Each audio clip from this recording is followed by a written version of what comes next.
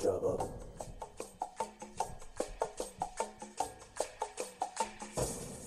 Ujaba. Welcome, my friends, to the Moon Jockeys podcast. An in-depth discussion of Star Wars themes, characters, and storylines. Now, here are your hosts.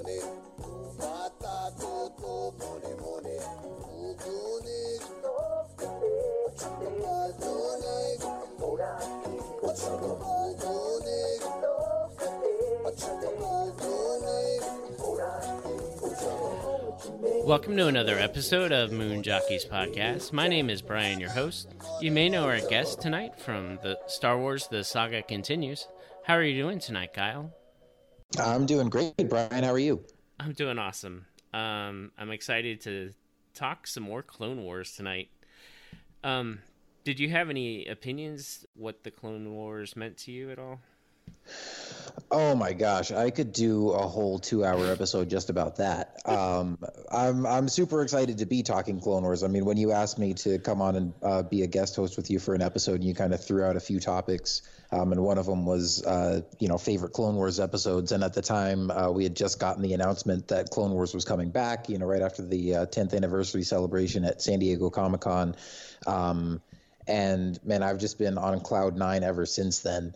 I mean, I've been a Star Wars fan since I was a little kid, but Clone Wars was kind of at a cool time for me because I was 17, I think, when the Clone Wars movie came out, and just graduating high school and going into college that summer that the movie came out, and then obviously got into the series right from the get-go. And so it's not one of those things that I grew up with necessarily, but it's sort of the backdrop, I guess, if you will, of some of my formative adult years, and just a lot of memories of college and first adult experiences and stuff like that. And all that time there was the Clone Wars, and just getting really into some of these really cool Star Wars stories that really helped to kind of flesh out the mythology, and add a lot of depth and weight to the prequel trilogy and add some really cool new characters and stories and stuff. So I have always been a huge fan of the Clone Wars, even from the beginning, and it just got better and better as it went on. I'm super excited that it's coming back, and I can't wait till we get to see the new episodes next year. Happy to be here talking about it. Awesome. I was a little more reserved when I saw the Clone Wars in the theater. I guess I'm a little bit older than you and Tim were, and so Ahsoka really, I was one of those bad people that didn't like Ahsoka right away. Like, her calling Anakin Sky Guy and R2E really just, it's like, who's this bratty kid and why is she on this? Like, where did she come from? Luckily, things changed a lot quickly when she started calling him Master and kind of giving him a little bit more respect.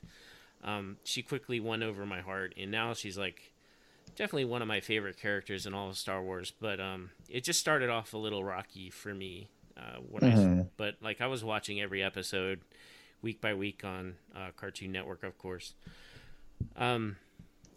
This episode is actually really hard because we're actually going to talk about our top 5 episodes of all of Clone Wars, and at this point, there are more hours of animation than there are of film, and so that's a lot of episodes to choose from. To nail it down to 5 is quite a challenge. It was really hard, but yeah, I think hopefully we've been able to come up with some good picks. We had a couple poll questions. Do you have some time to go over those with me? Oh yeah, for sure. Cool. The first question was, what is your favorite episode of the Clone Wars? And Twitter limits my responses, so I can only pick 4.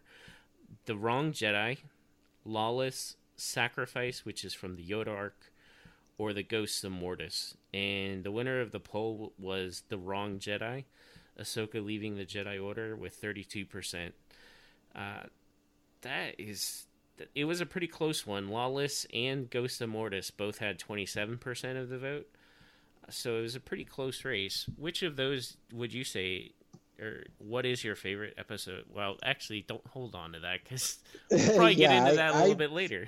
I purposely, like, I saw your polls that you posted on Twitter, and I was like, I'm not going to vote in those because I'll just talk about it on the episode. I will say I thought I would do something a little fun for me personally for this episode, because I've done an episode on my podcast before, on The Saga Continues, where we did our top 5 favorite Clone Wars episodes, and I think I've even been on a couple panels before at conventions where we've talked about stuff like that. So I thought I would challenge myself a little bit here, and I let you make your list first, and then I was like, okay, I'll make my top 5, but like without any duplicates, and I'll skip over the episodes that Brian's picked, and maybe challenge myself to pick a couple deep cuts in there, or not talk about the same episodes that I would always talk about. But yeah, I mean, we'll get to that later, because I'm sure I'll have some thoughts to chime in on a couple on your list too. That's a good challenge, because when I was going through all the episodes, there are so many other like one-off series that you could just kind of highlight and talk about what's special about those. It's a really good series, and it's probably my favorite animation so far. Oh yeah, same here. And I always like to tell people, like, it's so much easier for me to pick my top 5, like my 5 least favorite episodes of Clone Wars than my 5 favorite ones, because I can immediately rattle off like 4 that I hated.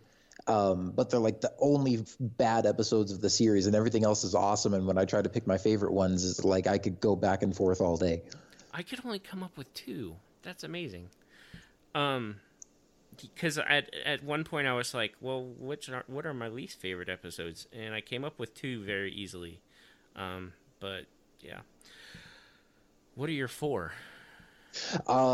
Evil Plans, which is the one where R2 and 3PO go shopping for fruit. That's the one I couldn't find. Okay. A Sunny Day in the Void, where the droids just roam around in the desert and Meeber Gascon has an existential crisis and there's just like nothing interesting happening.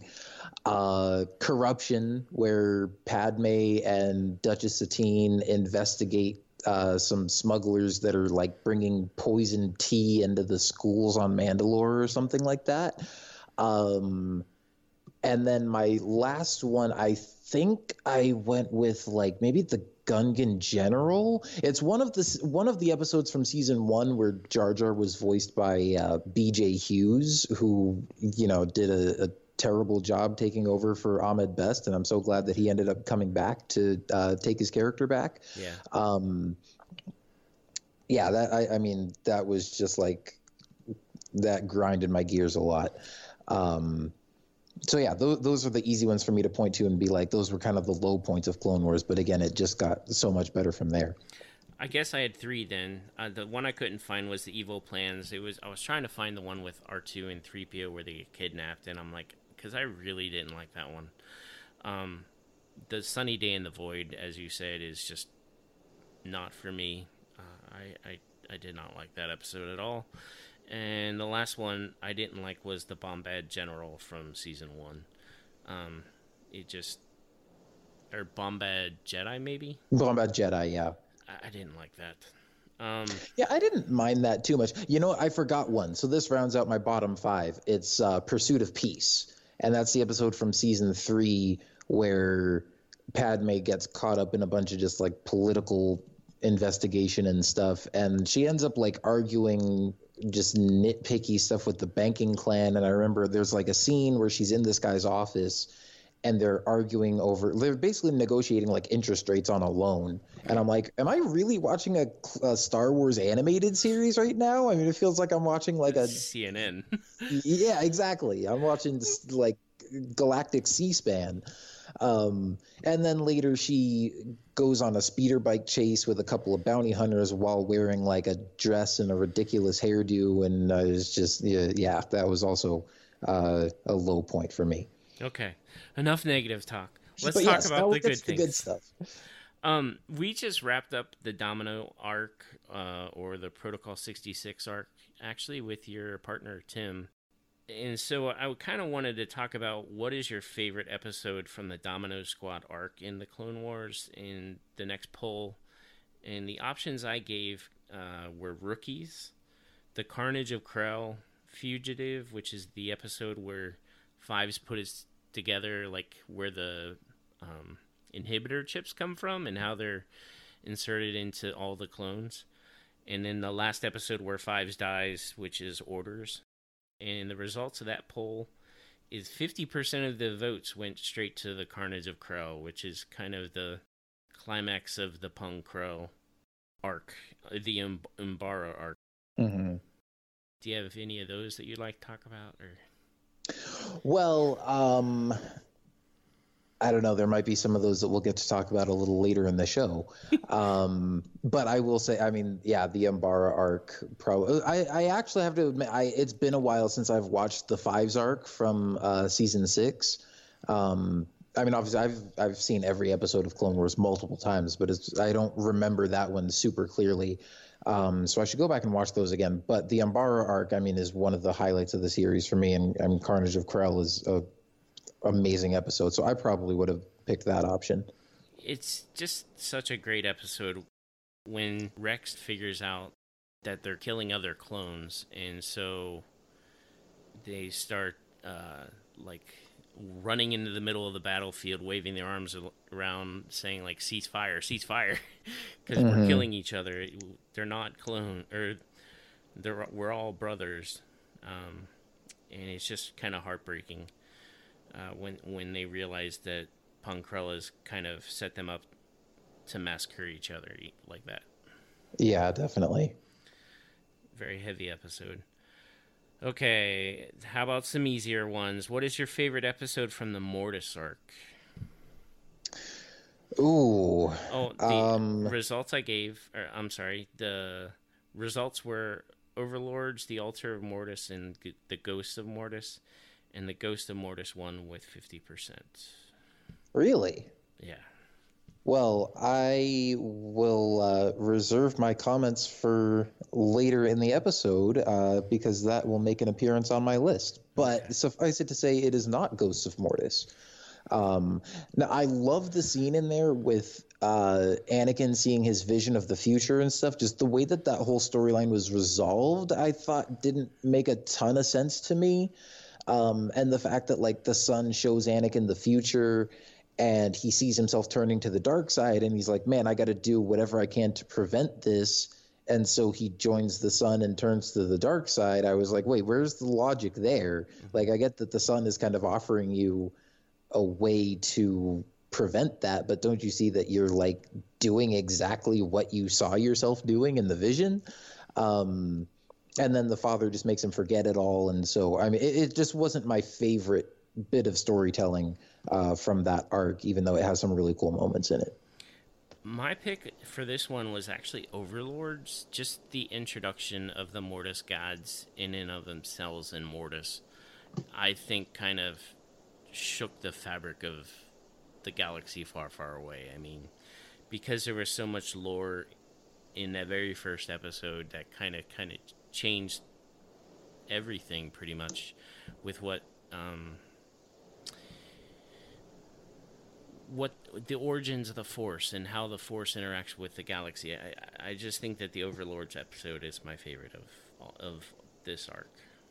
And then the last poll I put up this week was a tough one. It's what is your favorite episode from the Yoda arc from the Lost Missions of Season 6? And then the 3 episodes were Voices, Destiny, and Sacrifice. And this one had no winner. Every single one got 33%. Oh, wow.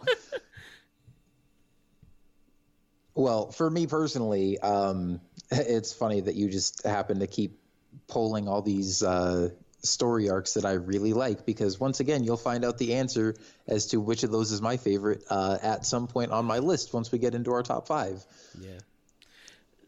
This is one of my favorite arcs in all of the Clone Wars by far. I mean, it has my favorite character focused, and so I adore these episodes a ton, and how much I think that the Yoda arc is a little bit more applicable in the rest of Star Wars than Mortis is, because I think Mortis is more of an allegory, whereas the Yoda arc actually gives some meat and potatoes on everything. Okay, let's get into some discussion. Kyle, can you tell me what are your honorable mentions for tonight? Yeah, so we're doing 3 honorable mentions, right? Yep. So interestingly enough, my first honorable mention is an episode that hasn't exactly been released yet, at least not in its final form. But I thought it would be cool to give an honorable mention to The Bad Batch, which is the title of the episode. That's the first of the 4 of the Bad Batch arc. I recently went and rewatched that on StarWars.com, and I was there when they showed it at Celebration Anaheim a few years ago. And even in its unfinished form, it's a really cool episode with, I think, some of the coolest clone trooper action sequences that we've ever gotten to see, and a really cool and interesting and unique group of kind of different clone troopers that we get introduced to. And just I'm really excited to see these episodes as part of the, kind of final batch of 12 that we're getting next year. And it seems like, I mean, based on the trailer that we got, there's a shot in there of Hunter, who's the leader of the Bad Batch. And so it seems like that's going to be one of the arcs that we'll be getting. So I'm really excited to see that episode in finished form, even in the animatic form. Like I said, I just went back and rewatched this a few days ago, and I was surprised how just how good it was, and how cool and exciting it is, even kind of a rough state. And so I think once we see those episodes, fully fleshed out, that could end up having a spot near the top of my list once it's all said and done. But even as it stands, I thought that one deserved an honorable mention. I also wanted to mention the episode Friends and Enemies from season 4. That's from the Rako Hardeen arc, mostly because I had to throw something in here with Cad Bane on it, because he's such an awesome bounty hunter character. And I would say that's probably my favorite episode with him in it, because not only do you get Obi-Wan undercover as Rako Hardeen, interacting with Cad Bane and Moralo Evol, and, trying to keep his cover as a bounty hunter. And, that was just a really interesting story arc. But then at the end of it, Anakin and Ahsoka actually end up fighting with Cad Bane and Rako Hardeen. And so there's a really, just intense conflict between Anakin and Obi-Wan there. And of course, Obi-Wan's, inner turmoil of like not being able to tell Anakin who he is. And Anakin's, really angry at him because he thinks he killed Obi-Wan and all that kind of stuff. So just a really fun mix of characters and storylines going on there. And then my last one was A Necessary Bond, which is the final episode of the Younglings arc from season 5, where Ahsoka is training the Jedi Younglings and getting their lightsaber crystals and stuff.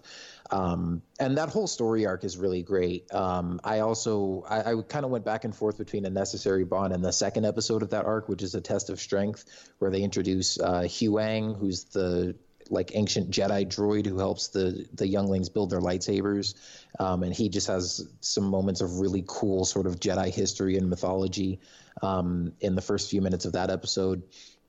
But A Necessary Bond is so much fun because it just brings together all these elements. You have Ahsoka leading a group of Jedi younglings, including a baby Wookiee who doesn't love that. Gunji is one of the best characters. Yeah, and then you team them up with Hondo Ohnaka, who also, and that's another reason why I included this as an honorable mention. I had to mention Hondo too, because I love that guy.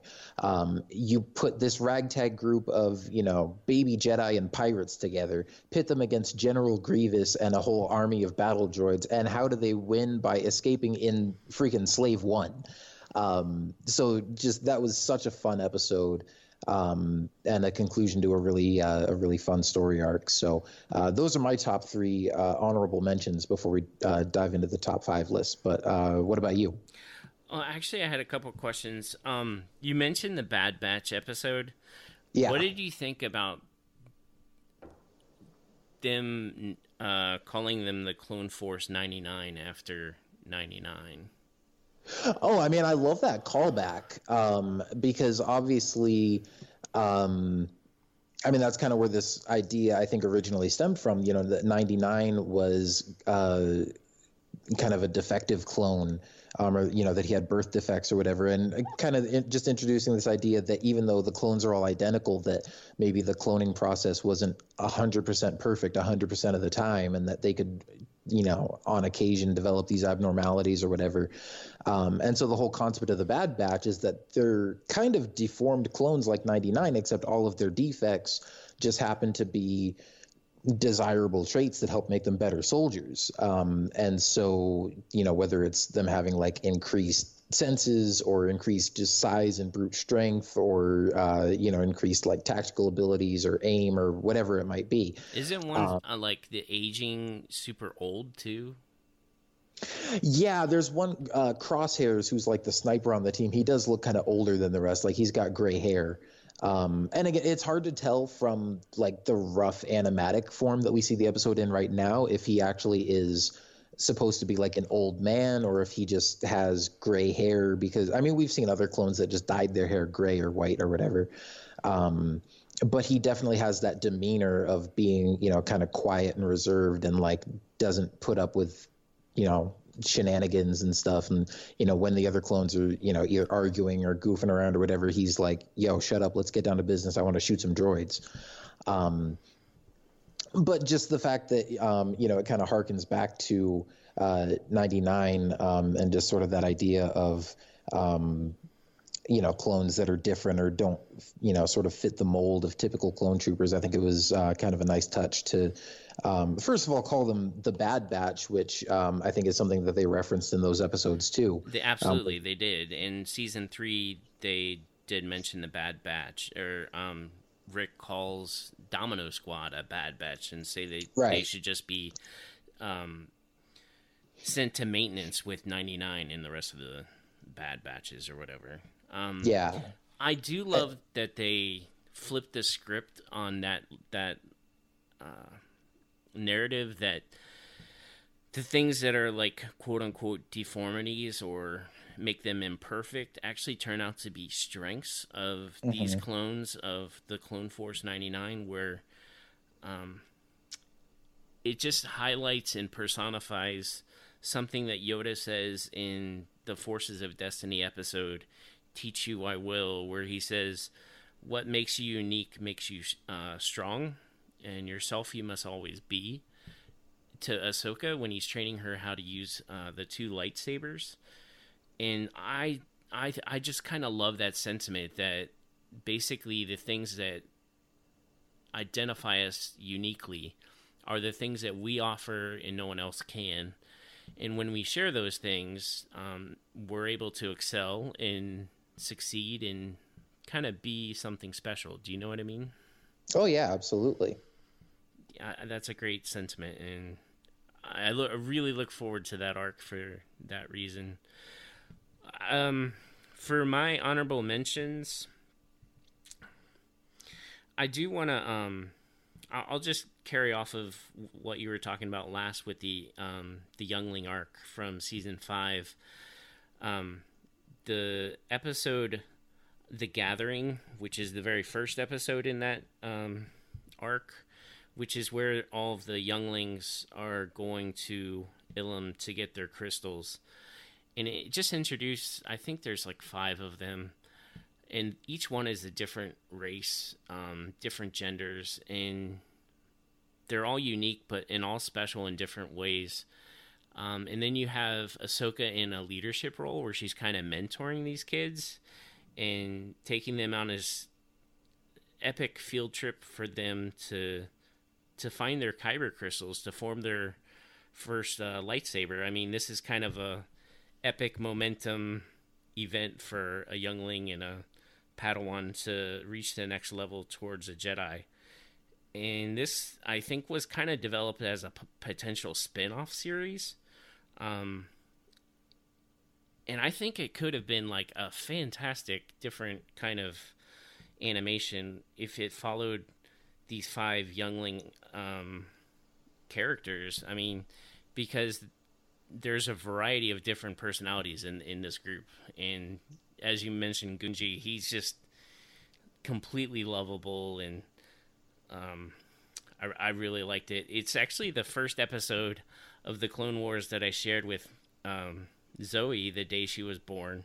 I mean, of course, she's not really taking in a whole lot when she's barely awake more than 15 minutes.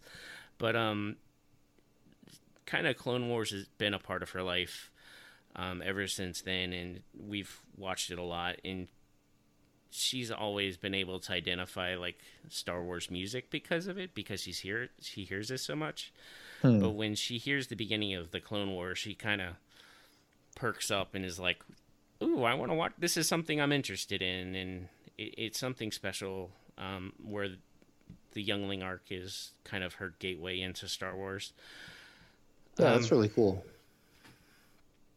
Because that arc is very, there's not a lot of violence and or anything like that a little kid can't really watch.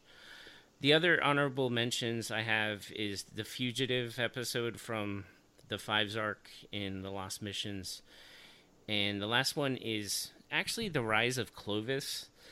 It's the episode where we see Clovis and Padme in her bedroom, where Clovis actually tries to kiss her, where he kisses her in kind of a unwanted way, and at the same time you see Anakin walk into the door seeing Clovis kissing Padme, his wife, and then you see the jealousy of Anakin. I think that this is an important episode for understanding Anakin's fall and Anakin's relationship with Padme in the saga overall, because you see kind of the anger and rage that lies beneath the surface in Anakin, and they kind of have an unhealthy relationship moment in that episode that's kind of insightful. Do you know what I mean? Mm-hmm. Oh yeah, definitely. And even at Comic-Con when they did the 10th anniversary panel, I know Dave Filoni and Matt Lanter talked about that episode, or that arc specifically, and how, you know, kind of the idea that stemmed from was just them wanting to sort of explore the idea of what Anakin and Padme's relationship would look like during the Clone Wars. You know, because obviously in episode 2, it's kind of this whirlwind romance. And then in episode 3, like, they're just so happy to see each other because they haven't seen each other in so long because he's been away fighting and everything. But then just to explore the idea that, like, yeah, they don't have a perfect life or a perfect marriage. I mean, they're both very busy doing their own thing. I mean, there's this huge galactic war going on. They're both under a lot of stress and pressure, and they don't get to see each other a lot. Like, they're going to have far from a perfect, like, functional marriage. And so, yeah, I think that was just a good layer to add to both of those characters and to their relationship dynamic, to just kind of go a little bit deeper and explore that. Cool. What is your number 5 for your top 5? All right. So kicking off my top 5, I have Night Sisters, which is, yeah, the first episode of, you know, that Night Sisters trilogy from season 3. I just have such cool memory of going to see this on the big screen. This was like the first series of Clone Wars episodes that they did a theatrical screening for, hyping up, you know, the whole Savage Opress and kicking off the return of Darth Maul and all that kind of stuff. And I mean, I love that whole story arc.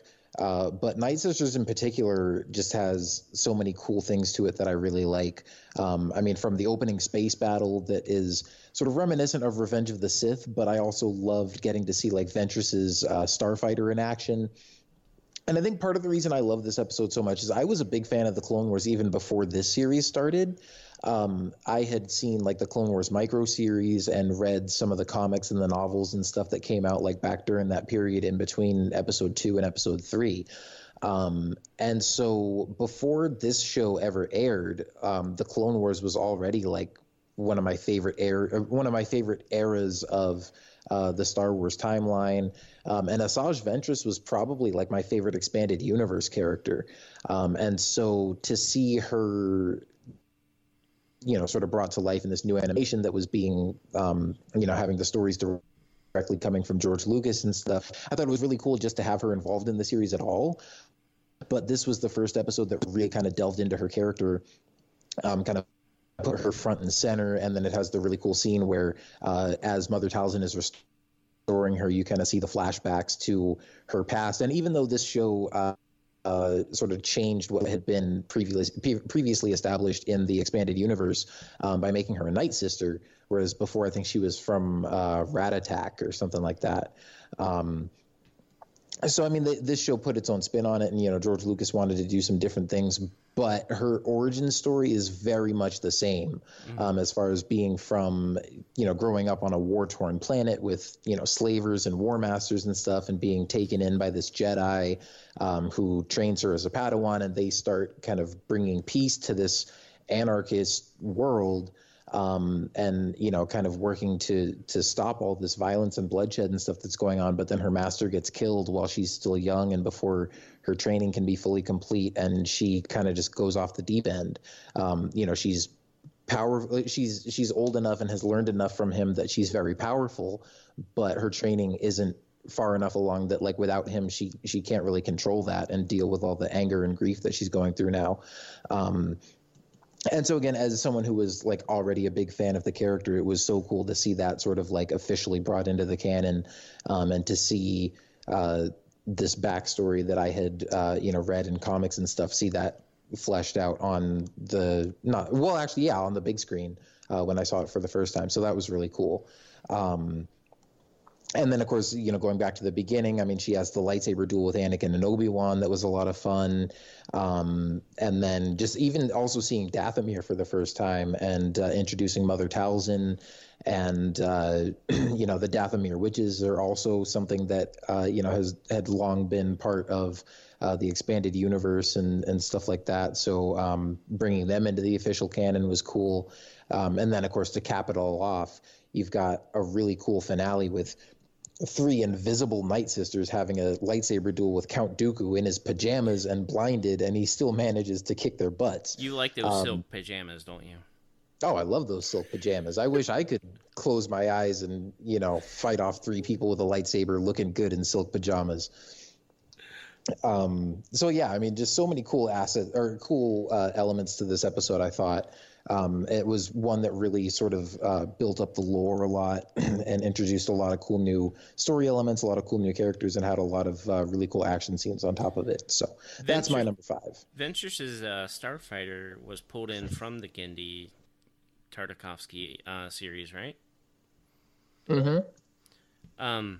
Yeah, so that's why, I mean, I loved getting to see that thing in action at the beginning. My one of my personal little pet peeves about this Clone Wars series is Anakin's Jedi Starfighter that he has in the micro series is one of my favorite ships in all of Star Wars. Like, it's kind of my personal favorite. Like, I can't really say I like it more than like the classic X-Wing or the Millennium Falcon, but I like to say that one's my favorite because I know it's not the one that everybody else is going to pick.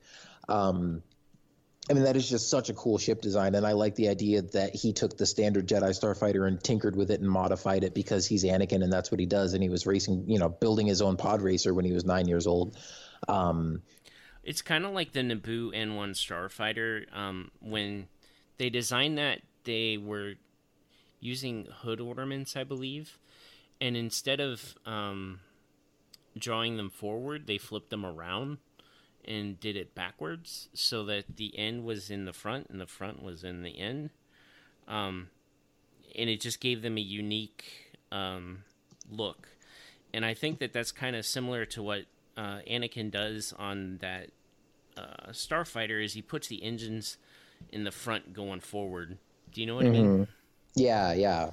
And he definitely, he tricked that thing out, man. I mean, he put like extra laser cannons on it and like those big turbo engines that stick out on the front.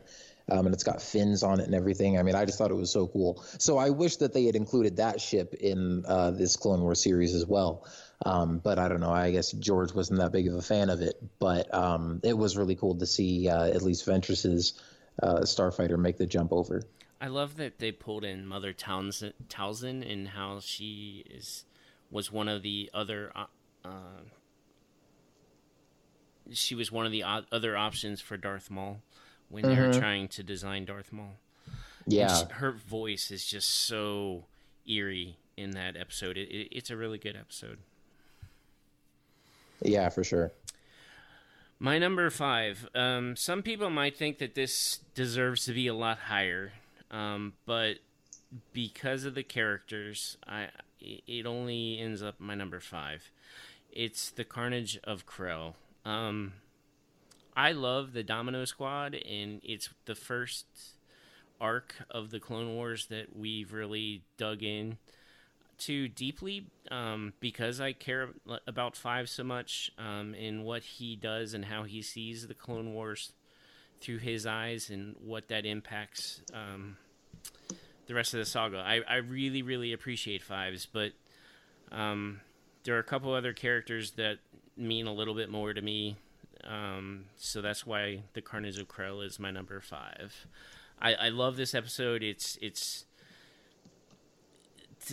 to hear the betrayal when they realize that Pong Krell really is just a bad dude, on top of using their alphanumeric designations and taking out their humanity.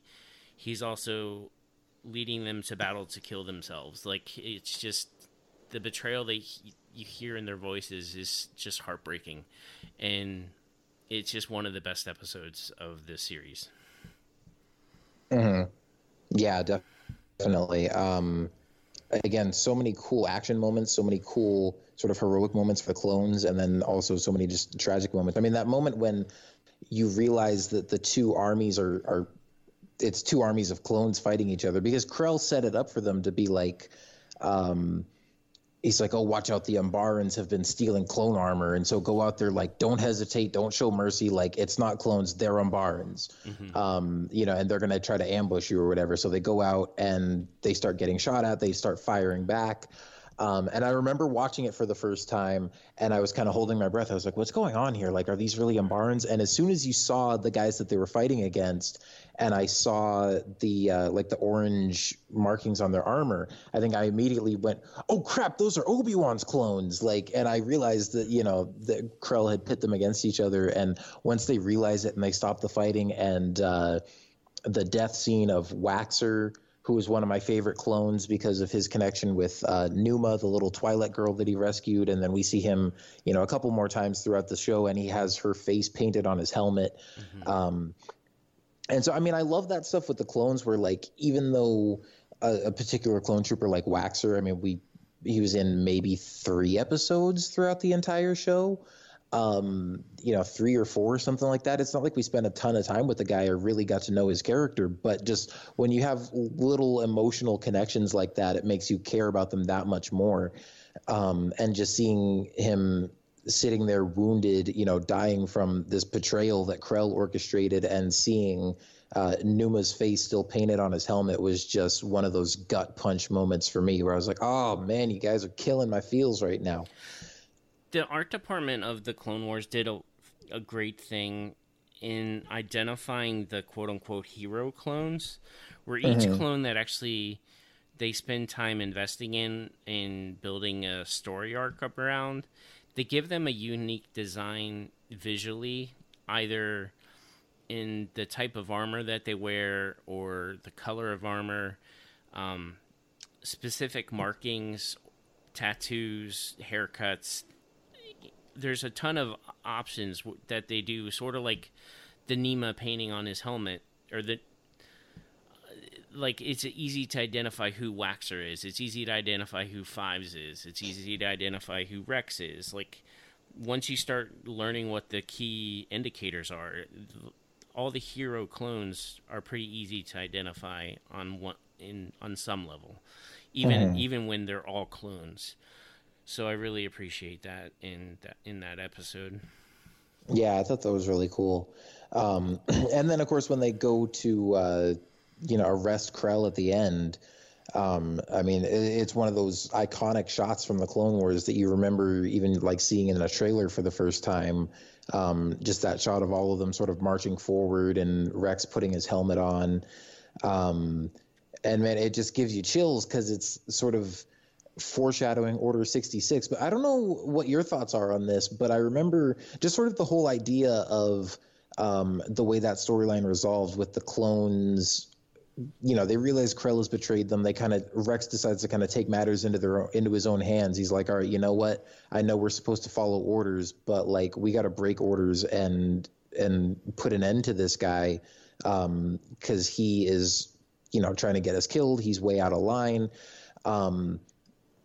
And so I was like, I mean, again, the image of all the clones marching to go arrest Krell, and the fact that a clone ends up killing a Jedi general is clearly like sort of foreshadowing Order 66. But then at the same time, the idea that the whole reason they did that, it's not because they were programmed to or because Palpatine told them to, but it was them basically breaking orders. I thought that also maybe foreshadowed, like, well, does that mean that when Order 66 comes down, like maybe some of the clones aren't going to go with it? Because we're seeing that they have the capacity to kill a Jedi, but we're also seeing that they have the capacity to disobey orders when they think they're wrong. And Order 66 kind of like falls into both of those camps. And so I wasn't really sure what angle they were going for there, but I thought it was, a very interesting sort of indicator one way or the other. Well, I mean, it goes back to Five's speech when they're being court-martialed for disobeying orders. His whole speech is that we are men, we are not droids, we have free will. We can decide when to follow orders, when orders are ethical. Like, if an order isn't the right thing to do, as a man, we can choose not to do that unless they have the Protocol 66 chip. Is firing where they have to follow this order that kind of turns them back into droids. That goes into the Protocol 66 arc. Like, the free will is supposed to what makes the clone army superior to the droid army. On top of their ability to learn things, they have a capability of morality that droids just don't have. And so I think that this is a great arc because it actually does show the morality and potential of what the clones have. I think it's hilarious that the person that actually kills Pong Krell is the one that's called Dogma, and he's the one that's all about following rules, and he's kind of the worst of the batch because he bought into Pong Krell, and he was all gung-ho for actually following those orders when it's actually killing other clones. So it's just a great arc, and it kind of unpacks so much of the Clone Wars and Star Wars in general. Okay. Yeah, definitely. And I just have to say, this is one of those ones that I think I had this initially at like number 3 on my list or something, and then when I saw you already had it on yours, I was like, okay, I'll challenge myself and I'll pick a different episode and I'll just chime in on that one when Brian mentions it. Okay. What is your number 4? So going back to what you were sort of your poll question earlier about the Mortis trilogy, my number 4 is going to be Overlords. So yeah, that's my favorite episode of the Mortis arc. And again, I mean, just going back to what you said earlier, just the introduction of this sort of wild new corner of the Star Wars mythology. I mean, just it was just so new and so different and so just cool and interesting and kind of mind-boggling. But I mean, the visuals were just really cool and really striking. I love that we finally got something that sort of explored the mythology of the prophecy of Anakin being the chosen one. And it's just a really different type of Star Wars story. I mean, the fact that even for this whole Mortis trilogy, like it all takes place on Mortis, and then when Anakin and Obi-Wan and Ahsoka like leave at the end, Rex is like, "Oh, you guys blipped off our scanners for a second, and now you're back." And he's like, "What are you talking about? We've been gone for days or however long they were there." And so it kind of leaves you with questions of, did this really happen? Was it all kind of like metaphorical? Was it? Were they having a vision through the Force? Were they in a physical place? Were they in some sort of Force, ethereal plane or something like that? So I just love that it raised all these questions and that it didn't give you all the answers, and it wasn't necessarily a cliffhanger, like, oh, you'll have to wait to find out, but it just kind of gave you a lot to chew on, and it was not so much about the answers and more about, like, one of those, like, more about the journey than the destination kind of things. Yeah. And you can kind of come to your own conclusions about it and decide if you really think it's all that important or not in the overall, in the overall storyline and where things end up. But regardless, it gave us just, like I said, some really cool visuals, some really cool character moments, some really cool just new characters with the father, the son, and the daughter, and just the introduction of these beings who are so powerful in the Force that they've essentially quarantined themselves, and the father is just sort of keeping balance between the light and the dark side that are represented by his two children.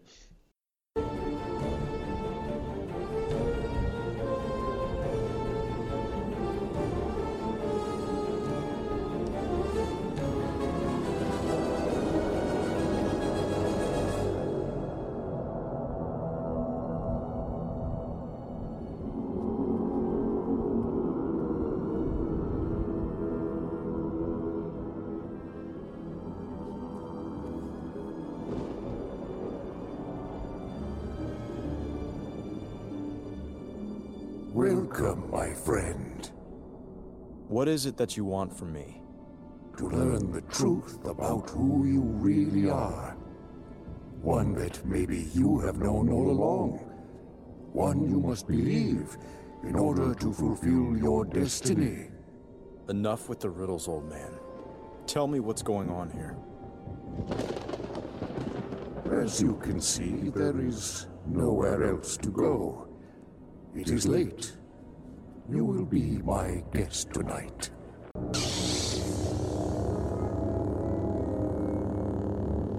Cannot sleep? To strike an unarmed man is hardly the Jedi way. You're a Sith Lord. You have a very simple view of the universe. I am neither Sith nor Jedi. I am much more. And so are you. I see through your spells and visions, old man. Tell me what is going on here.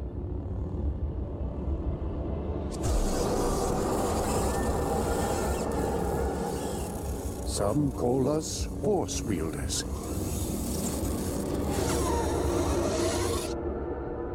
The Jedi have never spoken of this.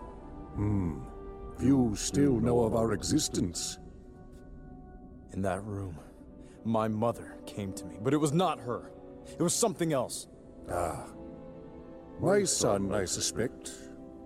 We can take many forms. The shapes we embody are merely a reflection of the life force around us. You carry a great sadness in your heart.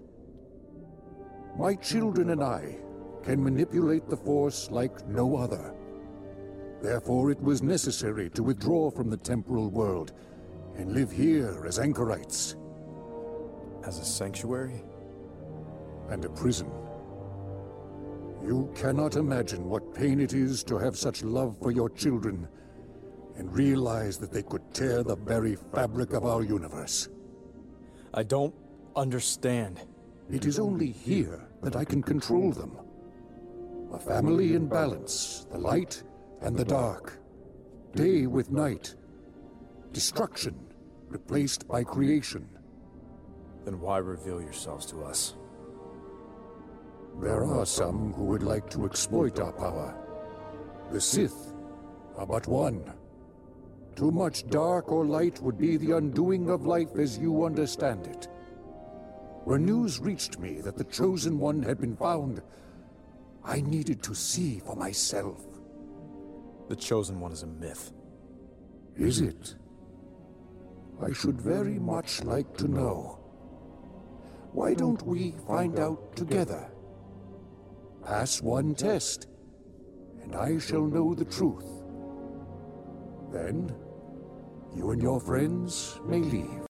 And again, it's like how much of this is really physically happening, how much of it is just sort of a representation of what's going on in the galaxy at large with, the Force trying to maintain in balance between the light and the dark. And, all the turmoil caused by the Clone Wars and all that kind of stuff. So, and I mean, I don't know. I don't even necessarily have my own personal theories on it. I just more kind of try to analyze it as I go and just sort of enjoy the ride when I watch those episodes, and try to, just pick up on little subtle things.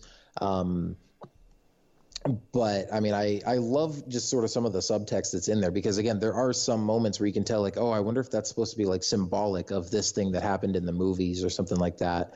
And I really love Sam Witwer's performance as the son too, because he talked about the sort of intentional thing he did with his voice, where he would kind of at different parts like embody different characters from the movies, where he'll say things where you can detect a little bit of Sidious or a little bit of Vader in his voice or something like that. So it's just this this crazy ride that's filled with a lot of really interesting stuff that you can dive into. So that's why I love that one.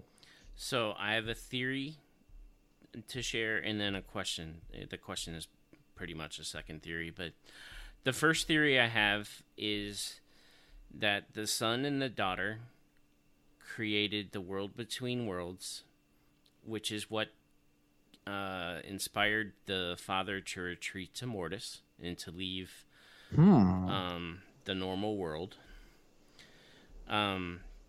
Because the father says that they created something that could rip the very fabric of the galaxy. Oh, you're right. And I think that would be something that they would do, which is why there's a mural on the temple. And so that's my theory, is that the son and the daughter created the world between worlds. And then the question is, which leads to another theory, who's the mother of Mortis? Well, I don't know if you know the story. So that's something that I think actually was explored in the Legends canon. There's a character named Abeloth in the books. One of like the New Jedi or like Legacy of the Force or whatever the sort of the last book series was, that they sort of tied back into that. And I think it was after the Mortis episodes had aired and they decided to kind of do more with that mythology. And so there's this character named Abeloth who is essentially was the mother of Mortis, but she became kind of corrupted and so twisted by and like too powerful, and so the father and the son and the daughter had to like exile her somewhere, which is why she's not there in these episodes. But then she comes back like years later to haunt Luke Skywalker and stuff like that. I haven't actually read the book, but I mean, I've seen videos about it and read about it online and stuff. So and again, I mean, that's from the Legends canon, so I don't know if that's considered canon at this point, but they did, to some degree answer that. I think Mother Talzin could be the mother of Mortis.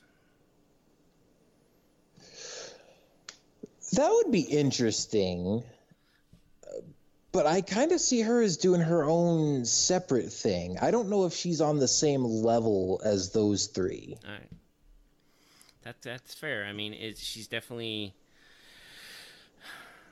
apart from that whole thing. I mean, the daughter creates life and the son destroys life on Mortis the entire time. So, like, there's a cycle of creation and destruction. I think that is very interesting. I think that the Mother Talzin could be the mother of Mortis because she is kind of a darker character. And I think that the mother of Mortis would be a darker character because of just for balance. It's just a theory. So what's your number 4? My number 4 is Brothers, the reintroduction of Darth Maul, one of my favorite characters in the Clone Wars. Sam Witwer gave us so many gifts in this episode. The depths of torture and dementedness that he experiences as Spider Maul is amazing. He is a tortured soul in this episode, and it's delicious. This is where you live? How long have you been here? Years and years and years. Through victory, my trains have broken the chains. The teachings are the easy part. It's what goes on in here that's hard. You have been lost, my brother. Do you remember who you are? Where you came from? Always remember I am fear. Always remember I am hunter. Always remember I am filth. Always remember I am nothing. Your legs. That scum! He took them from me! He took them! Who took them? Jedi! Jedi! You remember? Mercy, Master. Mercy is a lie. A delusion of the weak to think themselves strong. I ask not for mercy. What is it? Brother, what are you saying? Their bodies, and through the filth, through the grief. Jedi! Revenge. I must have revenge. He's basically reciting the Sith code, and just kind of, you can tell that he's driven by rage and hate and revenge towards Kenobi the entire time, but at the same time he's tormented by what his Sith training was. And Sam has described this as basically a glimpse of the mind of a Sith, what's going on beneath the surface. So, like, this is the torment that's going on in their minds the entire time. You just don't typically see it because they're keeping everything together. Yeah. Yeah, no, that's a cool one. And I mean, I think probably my favorite part of the episode was, like you mentioned, when he's quoting the Sith code, just because I thought that was a really cool little Easter egg in there. But then I also love the Easter egg and the callback to the Mortis trilogy where he's quoting the Sith code and he says, through power I gained victory, through victory my chains are broken. And then he goes, the chains are the easy part. It's what goes on in here that's hard, which is a quote from the Son when he is disguised as like the little gremlin creature that's keeping Ahsoka hostage in the second episode of that the Mortis arc. Absolutely. Yep. Oh, that's a good one. And it gave us the reintroduction of Maul, which they did so much with Maul in the Clone Wars. I'm very, very grateful. I was 23 in 99 when The Phantom Menace came out, and my heart was just all about Maul that year. I thought that Maul was going to be the big bad for the prequel trilogy, and I can't tell you how hard my heart broke at the end of that at the end of that movie when Maul got killed. I was like, how do you have such a perfect character and kill him off in the first movie? So I was so happy when they brought Maul back. Yeah, see, it was interesting because for me, when I first heard they were bringing Maul back, I was very hesitant and very skeptical. And just because in general, I'm not a fan of stories where they kill off a character and then they're like, oh, let's bring him back and, you know, tell more stories because, like, we decided we're not done yet. It's like, well, then why did you kill him off in the first place? And I know they do that in comic books all the time, but, I mean, I've never been, like, a huge comic book fan. And especially just in movies and TV shows and stuff, I feel like it kind of cheapens the impact of that first death if you're just going to be like, oh, well, actually, they didn't really die, or we cloned them, or we brought them back from the dead, or whatever. And even on Clone Wars, when they introduced Savage Opress, and, you know, we found out he's Maul's brother, and he's the same race, but, you know, and it's going to be a similar kind of dark side warrior, but instead of kind of like the ninja assassin type guy like Maul was, he's going to be like this big brute instead. I was like, oh, cool, so we'll get kind of a different take on the character, but at the same time, this is kind of like George Lucas's apology for killing off Maul too soon for all the people that wanted to see more of him. Like, I thought Savage Opress was basically going to be like our replacement, you know, our way to get more Darth Maul. And then it's like, oh, no, we're actually bringing Darth Maul back too. And at first I was like, huh? Like, do we really need that? Is that really a good idea? But they pulled it off so well, to the point that now, like, there's no question in my mind that was a good idea. And I mean, every episode with Maul in it is up there among, you know, my favorite episodes of the series. So, yeah, more Maul is never a bad thing. Sam is so good at portraying him. Like, he gives so much more depth to Maul. Like, Maul was kind of one note in The Phantom Menace. But the Clone Wars is just fleshed that out on a much deeper level. What was your number 3? So my number 3 is Voices, which is the first episode of the Yoda arc from The Lost Missions. And again, I mean, that whole arc is really good. Obviously, in the last episode, you got him talking to Darth Bane and fighting Darth Sidious and all this kind of stuff. But I love Voices because, it's the first time we see him go to Dagobah, the first time he communes with Qui-Gon Jinn.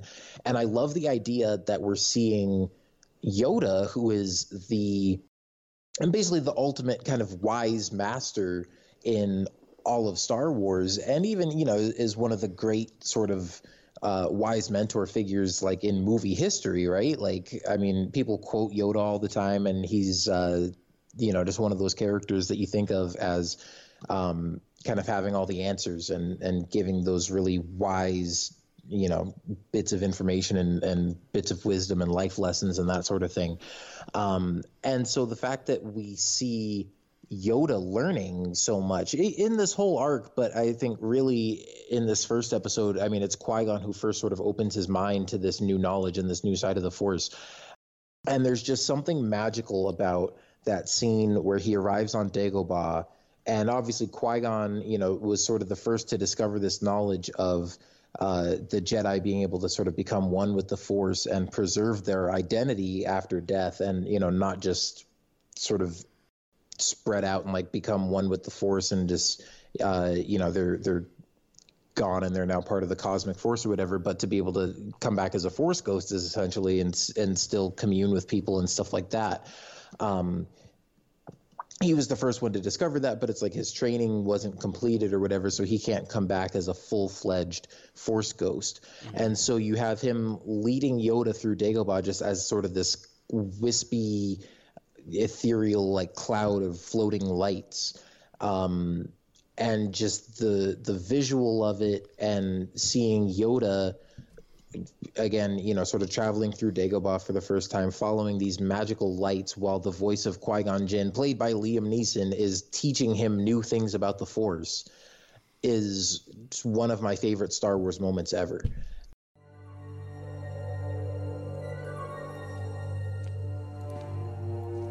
Here I am, ready for my next instruction, Master Qui-Gon. Yoda, my old friend, you have come at last. Qui-Gon Jinn, really you? It is? It is. Losing my mind, I am not? No, my friend, no. Why have you brought me here? Follow the light. The light will be your guide.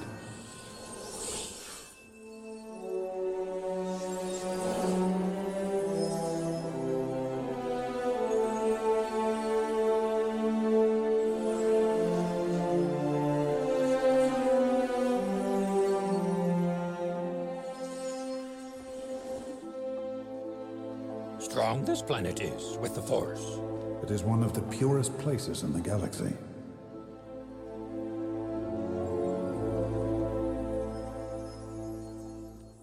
How are you here? I am a manifestation of the Force. A force that consists of two parts. Living beings generate the living force, which in turn powers the wellspring that is the cosmic force.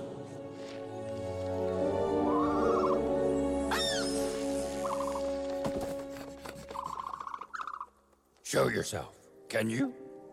I cannot. My training was incomplete. All energy from the living force, from all things that have ever lived, feeds into the cosmic force, binding everything and communicating to us through the midichlorians. Because of this, I can speak to you now. See the future. You can. I exist where there is no future or past. Know you who the Sith Lord is. I can only show you a place where the answers will be revealed to you. it's, just so cool. Again, kind of establishing where he ends up eventually in Empire Strikes Back. I mean, there's something kind of cool about seeing him just discover that place for the first time.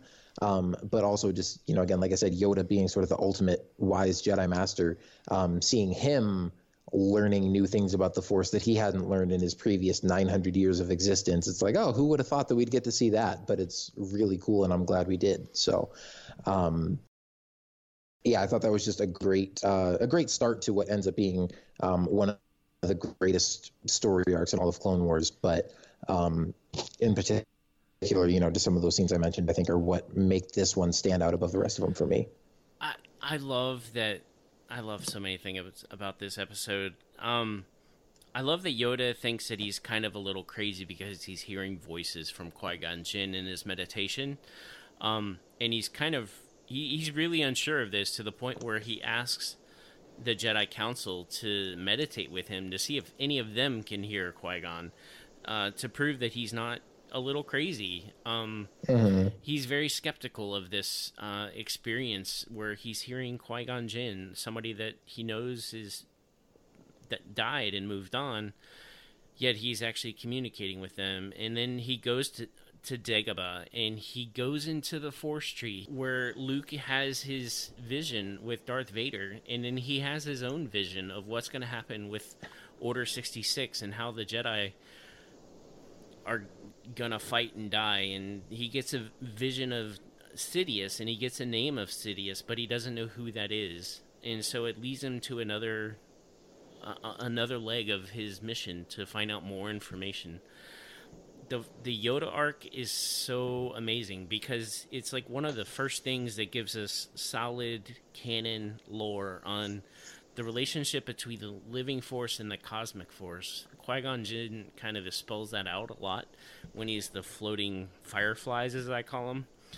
And that's kind of amazing. And then, I just love this arc so much. And it's this arc where I think I finally realized Yoda in the prequels is not Yoda in the original trilogy, and I expected Yoda in the prequel trilogy to be Yoda in Empire Strikes Back, and he is not that character at all. And I didn't really realize it until I saw this arc in the Clone Wars, and it just kind of opened things up for me on a whole new level, and I really love it. Yeah, and I think in this arc you see him sort of come closer to that. You see prequel Yoda learning the lessons that are going to kind of shape him as Empire Yoda. Yep, and I think you learn those lessons in my number 3, which is Destiny, the second episode of this arc. This is the episode where Yoda goes to the Force planet, as I call it. It basically is the origin of the living Force. Like, the living Force is just kind of a beaming out of this planet. It's very lively. It feels like pollen is everywhere on this planet. And this is the planet where he encounters the Force priestesses, played by Jamie King, where there's like 5 different personalities. And they represent different emotions, different relationships with the Force. He's told to go to this place to learn more about becoming one with the Force. And he kind of has to prove himself to be worthy of this training. He's kind of arrogant, even in this moment. This I know. Come with me.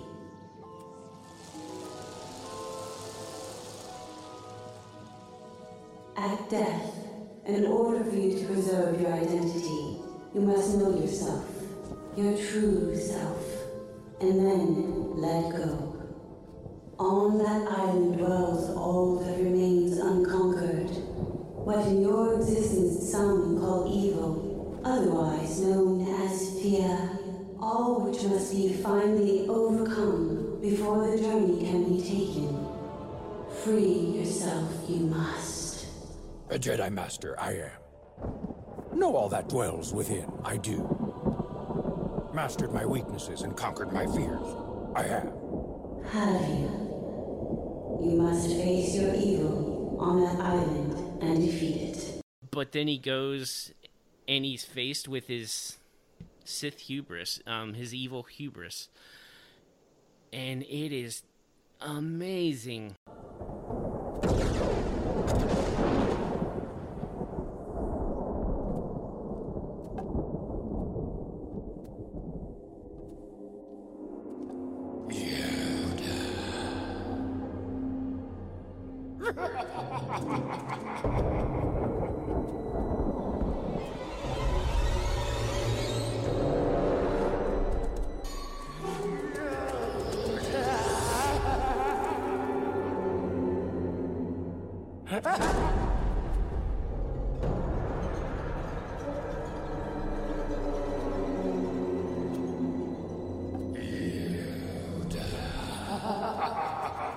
Show yourself. Yoda, it's me. Yes.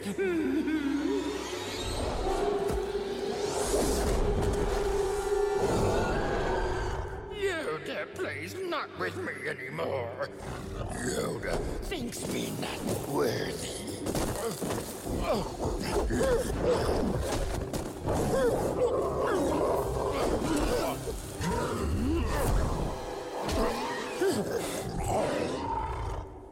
Yoda recognizes you not. See not what is inside Yoda. I choose not to give you power. And yet you spend your days in the decadence of war. And with that, I grow inside you. Know your true self. Face me now, or I will devour you.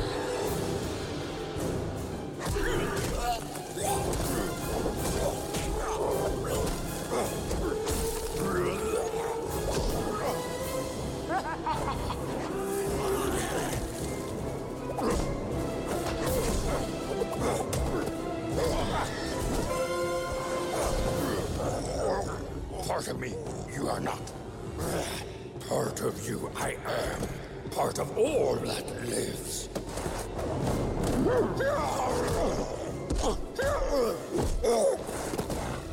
Why do you hate what gives you power?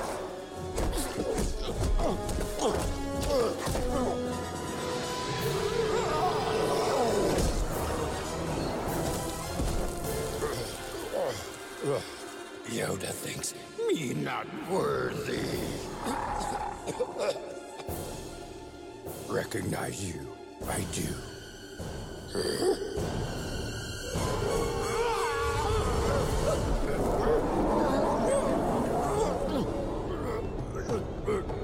Part of me you are.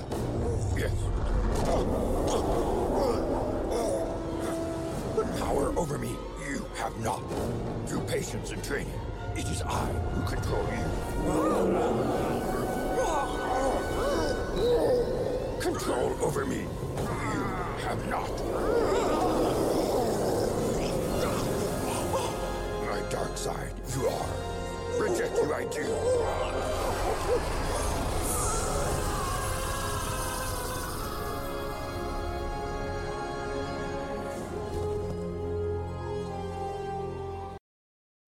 You see like a little evil Yoda, and I love it so much. And he doesn't realize how war has corrupted him and how fighting all of these years in the Clone Wars has fed the evil hubris. And it's just amazing. And instead of fighting with it, he accepts it and pulls it into himself. And that's the moment, I think, where he actually finds peace and balance. I think that I love this episode so much. I think that the Jedi have a choice. Like, every Force user has a choice. You can either encourage selflessness or you can encourage selfishness. So you have the capability of being a Jedi or a Sith. And so you have both sides in you. It's just a matter of which one of those you're going to feed. But to feed one, you also have to accept the other. And so I think that it's so deep and so applicable to life. I mean, we make mistakes, but trying to move forward and to make better choices in the future is kind of how we get on a better path. Yeah, absolutely. Sorry, I went on a rant there because I love Oh this no, I episode. mean it's totally applicable. I mean, the kind of stuff you're saying, I mean, I don't know, I'm sure you've heard some of these interviews and stuff too, but I mean that's straight out of the mouth of Dave Filoni.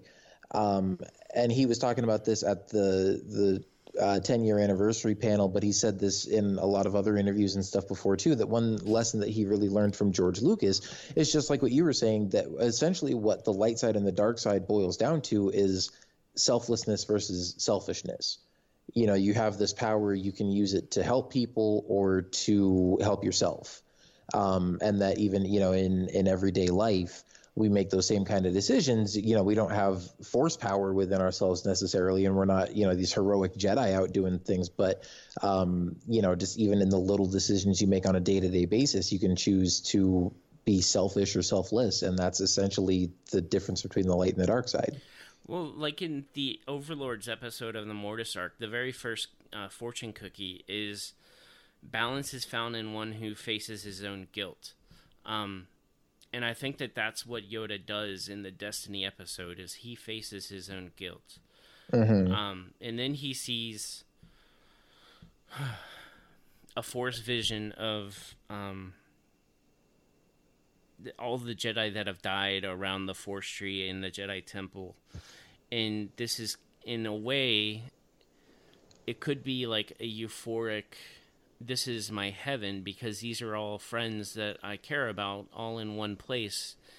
And he has Dooku there, who is his Padawan, who I'm sure he cares about deeply on some level, or at least he used to.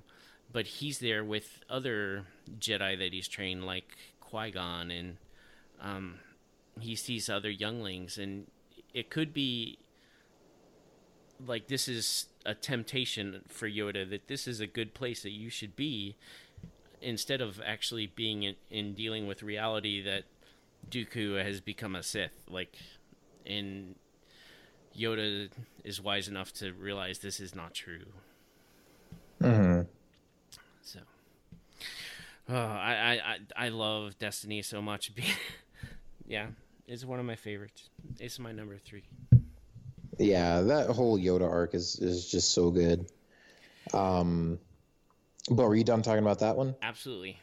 All right. Well, I will move on to my number 2 then, which is Citadel Rescue, which is the finale of the Citadel arc from season 3. And what I love about this one,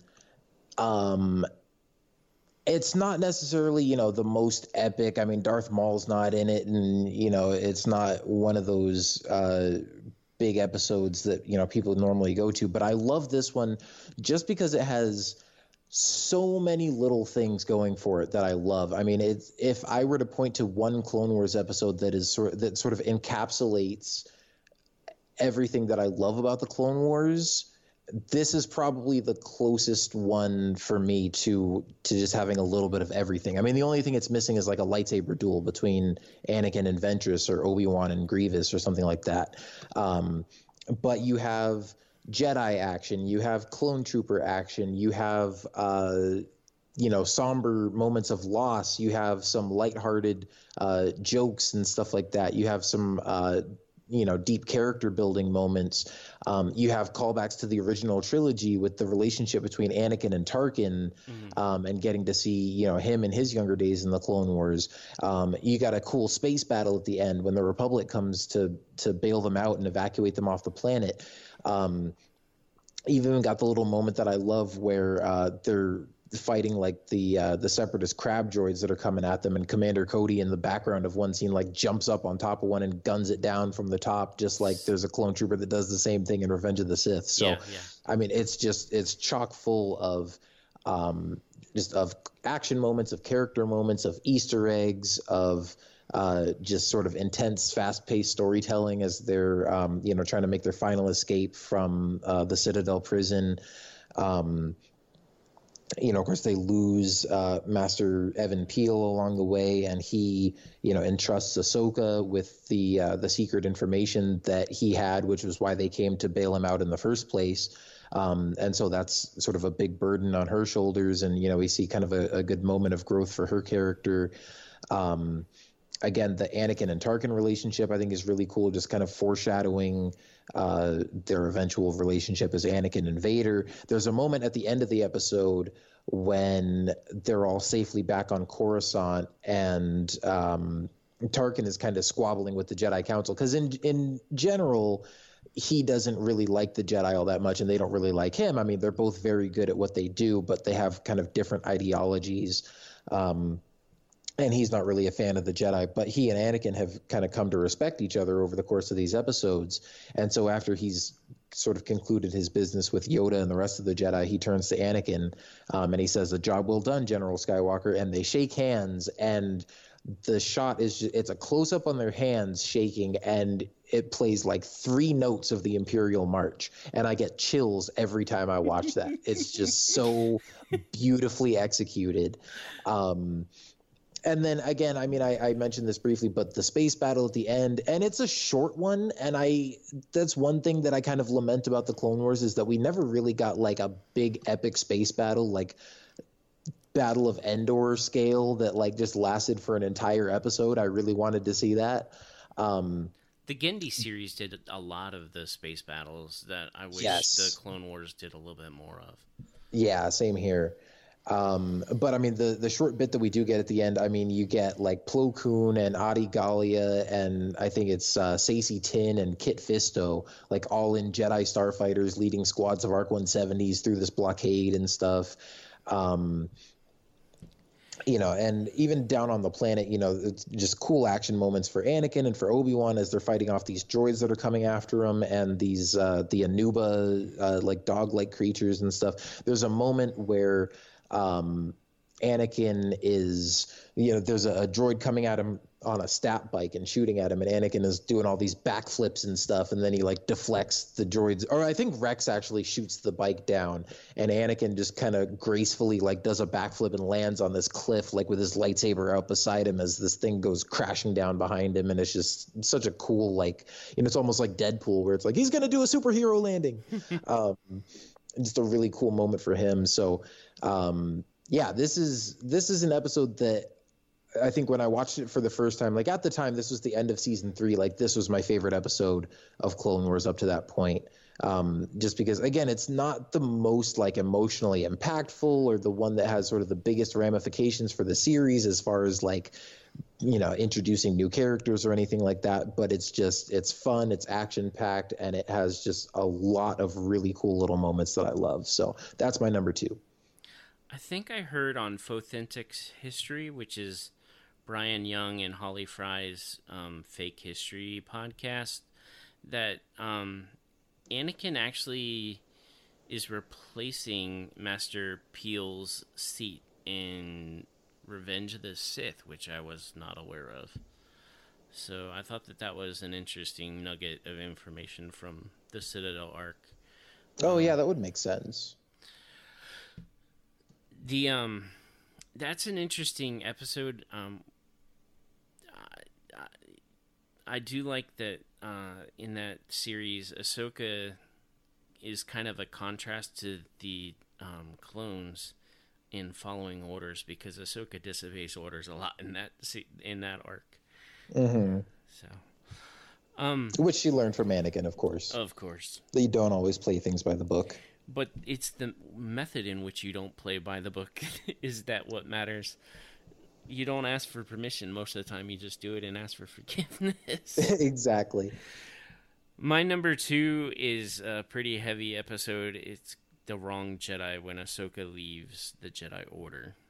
This is a fantastic arc in season 5, and it was the finale of season 5, and so many people cried at the end of this episode because Ahsoka had become a beloved character. Like her origins were not a testament to where she would end, and she is one of the most beloved characters through the series, and seeing her leave the Jedi Order and the weight of that decision is so powerful, and the music is so beautiful. Kevin Kiner kind of knocked it out of the park on that episode. Oh, absolutely. Yeah, I will say just a little footnote. Like I said, I was trying to pick some different episodes for my list just so you and I wouldn't be talking about the same things and parroting each other. In all honesty, my top 2 episodes are the same as yours. Oh, really? So I had to pick a different top 2 episodes. Yeah. Are they in the same order? Yes, in the same order. Oh, okay. But man, I mean, yeah, The Last Jedi is just, or sorry, not The Last Jedi, The Wrong Jedi, is just such an emotional gut punch. And that moment when Ahsoka walks away, I mean, it's sad and it's heart-wrenching, but it's so beautifully done. Mm-hmm. And like you said, the music is just fantastic, and the visuals of that scene when, you know, Anakin follows her outside and they're talking outside the Jedi Temple, with the sun setting on Coruscant, and just the way that whole thing was set up, just so beautifully done. And I mean, the thing that made it even more heartbreaking for me at the time, and I'm so glad that Clone Wars is coming back and that we're finally getting like a proper conclusion to the series after all these years. But at the time, so when this episode first aired, we didn't know yet that it was going to be the last episode of Clone Wars for the time being. The cancellation was announced like a couple weeks after. Oh. And so watching the episode for the first time, I was just like, man, that's really sad. Like, you know, Ahsoka walking away, and they did this whole emotional thing and everything.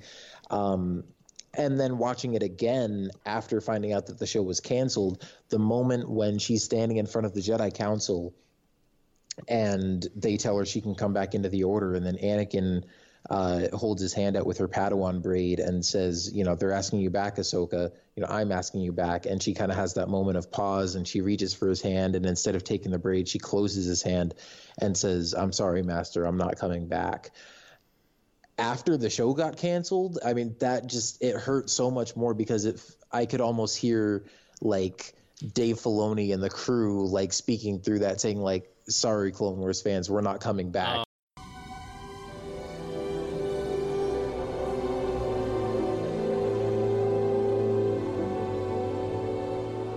Ahsoka, I am so sorry about everything.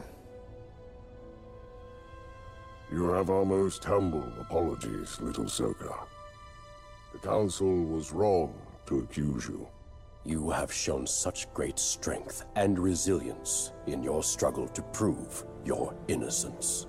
This is the true sign of a Jedi Knight. This was actually your great trial. Now we see that. We understand that the Force works in mysterious ways. And because of this trial, you have become a greater Jedi than you would have otherwise. Back into the Order. You may come. They're asking you back, Ahsoka. I'm asking you back.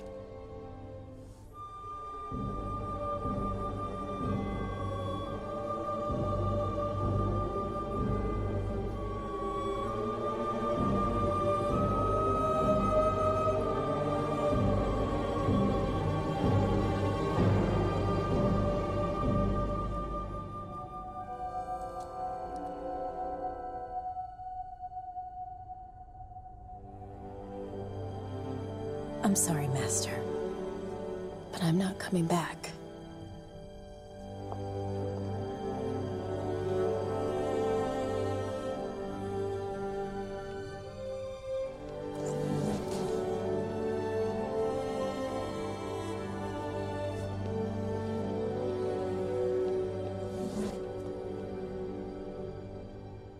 No, it's just twisting the knife even more. Yeah, that when you watch it from that perspective, that would be a gut punch. Yeah, but I'm so glad that it is coming back now. It's funny because I'm not, and I mean not to brag or anything, because there's absolutely nothing wrong with this. Just for me personally, I'm not like a super emotional type person.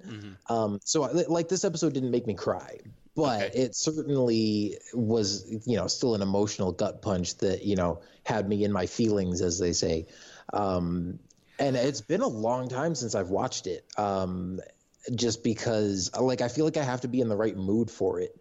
And I feel like because we've gotten, so many more Star Wars movies now, and we've got Rebels and stuff, anytime I go back and watch Clone Wars, it's because I kind of want to relive the glory days, and just have some fun with it and be like, oh yeah, let me go watch, an Umbara episode or something, something with a lot of clone trooper action or something like that. And I have to be sort of in the right mindset to want to sit down and watch Ahsoka walk away from the Jedi Order again. And it's just been a long time since I've wanted to sort of put myself through that. And maybe now I'll do that again now that we know that the show actually is coming back, so it won't quite kick me in the feels as much when she says that this time. There's a conversation right before she walks down the steps where Anakin runs after her and he says,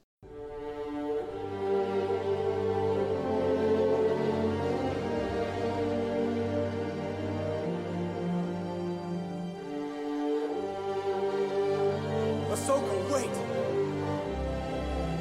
Ahsoka, I need to talk to you!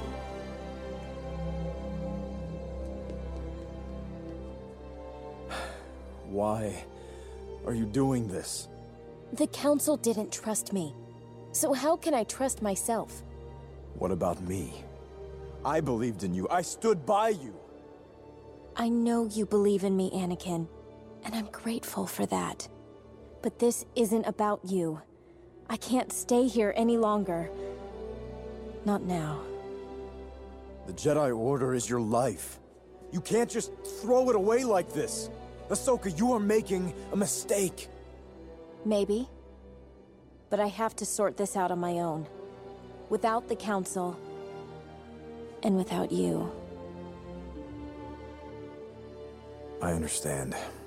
More than you realize, I understand wanting to walk away from the Order. I know.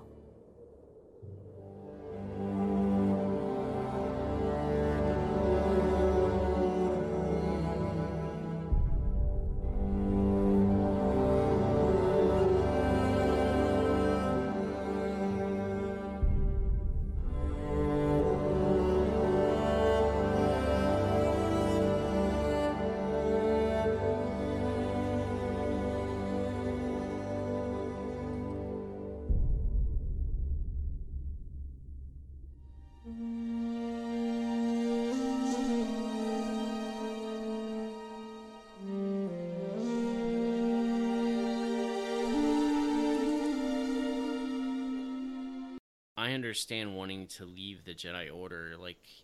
He's thought about it himself multiple times of leaving the Jedi Order.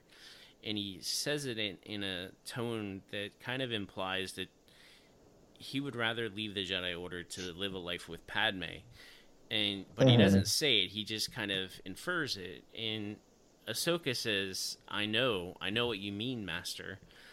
And we have episodes now in Forces of Destiny where it's pretty clear that Ahsoka knew that there were things happening between Anakin and Padme.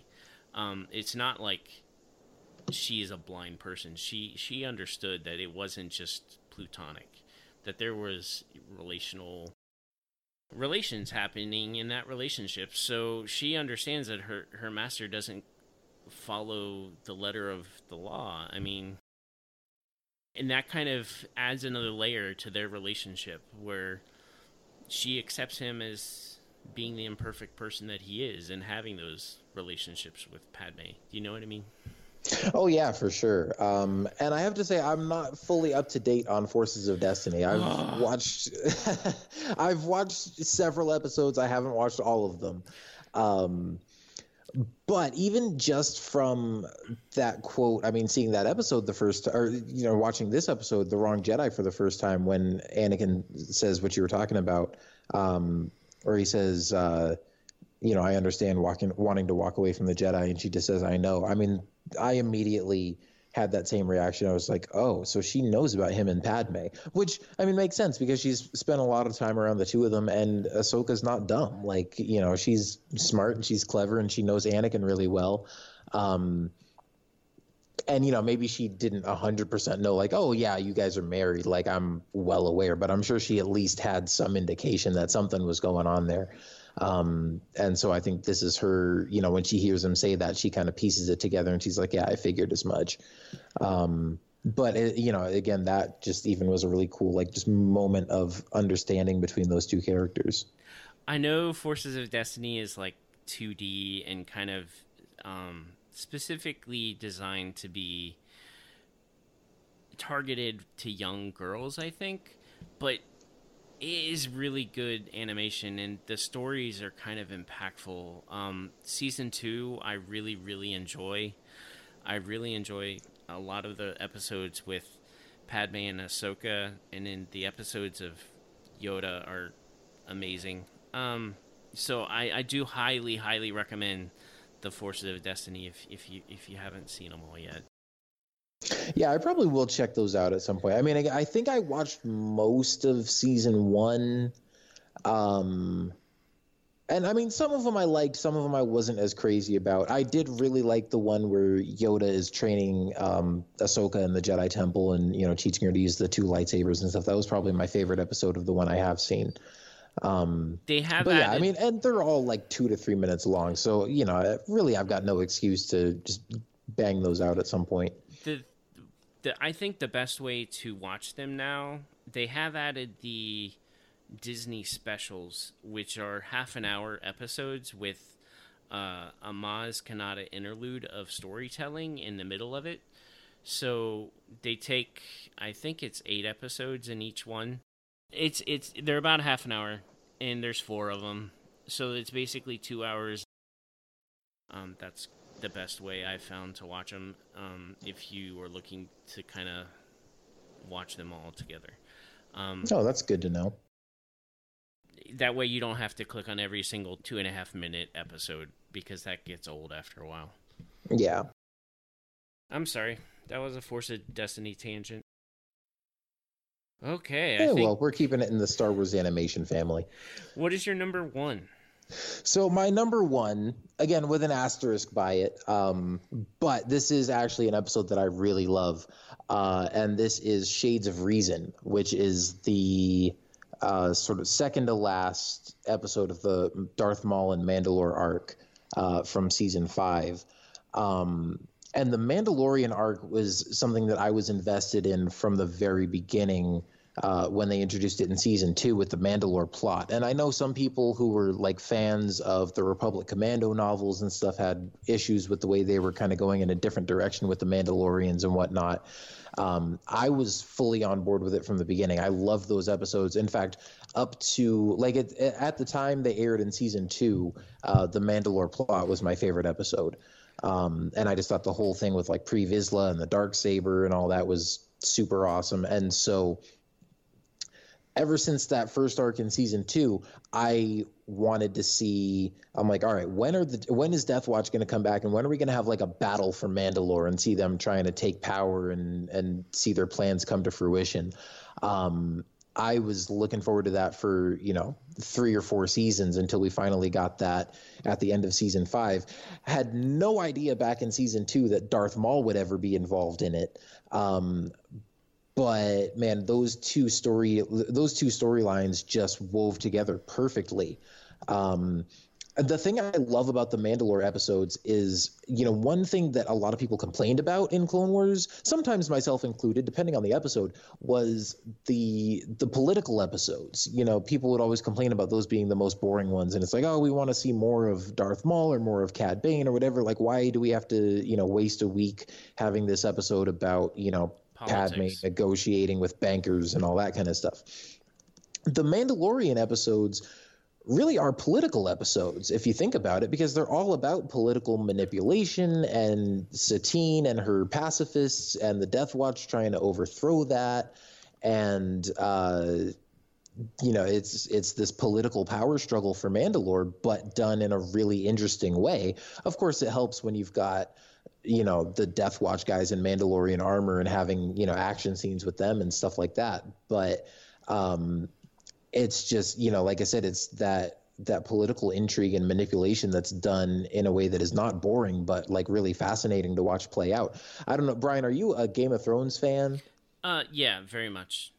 Yeah, so after getting into Game of Thrones, when I went back and watched this again, Shades of Reason feels like a Game of Thrones episode in space, like set in the Star Wars galaxy, because this is the point when Maul has teamed up with the Death Watch. They've gathered sort of their power base of, the Black Sun and all these other criminals that they're teaming up with, and they go to take over Mandalore. And instead of just having an army take it over, Maul is like, well, what if me and the rest of the criminals go and attack, and then the Death Watch comes in and it appears like they're saviors, and then that'll set you up in a position to just easily take power. The people will lose faith in Satine because she's not going to be strong enough to stop us. Right.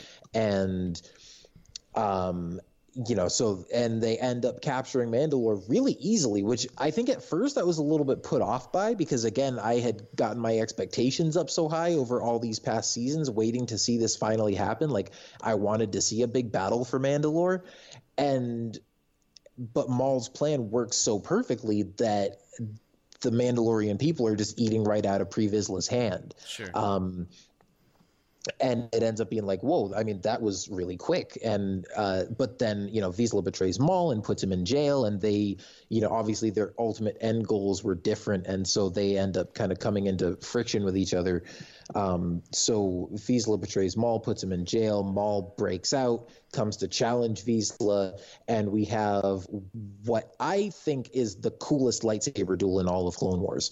But the thing I love about this is you got Pre Vizsla pulling out all the stops with the gadgets. I mean, it's maybe not the best lightsaber duel in terms of like force wielders going at it with all the skill that Jedi and Sith have. But to see a Mandalorian wielding a lightsaber, which, first of all, I mean, that concept on its own is really cool, but the fact that this is something that's been passed down for generations, that he actually is skilled enough with this to hold his own against a former Sith Lord.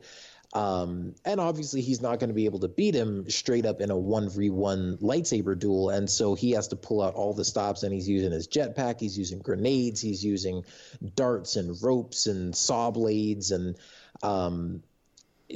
all this against, the resurrected Darth Maul, who, again, we never thought we'd get to see, doing as much cool stuff as he ended up doing. It's just such an epic showdown, and was kind of tragic for me because, I mean, as soon as you see, like, even in the season 5 trailer, when you saw a preview of this battle of Maul fighting Vizsla, you knew, like, this looks like a battle to the death, and if anybody's making it out alive, like, it's gonna be Maul. Yeah. And I always thought Pre Vizsla was a really cool villain. I kind of didn't want to see him go, but I mean, the way that Maul takes him out, like, I mean, he died a true warrior's death. Like, it was he fought as hard as he could. He pulled out all the stops, and Maul just bested him. And at the end, he's broken and defeated.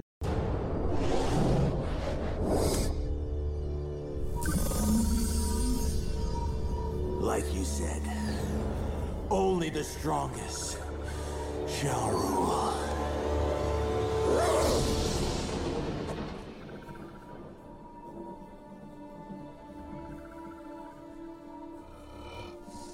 I claim this sword and my rightful place as leader of Death Watch.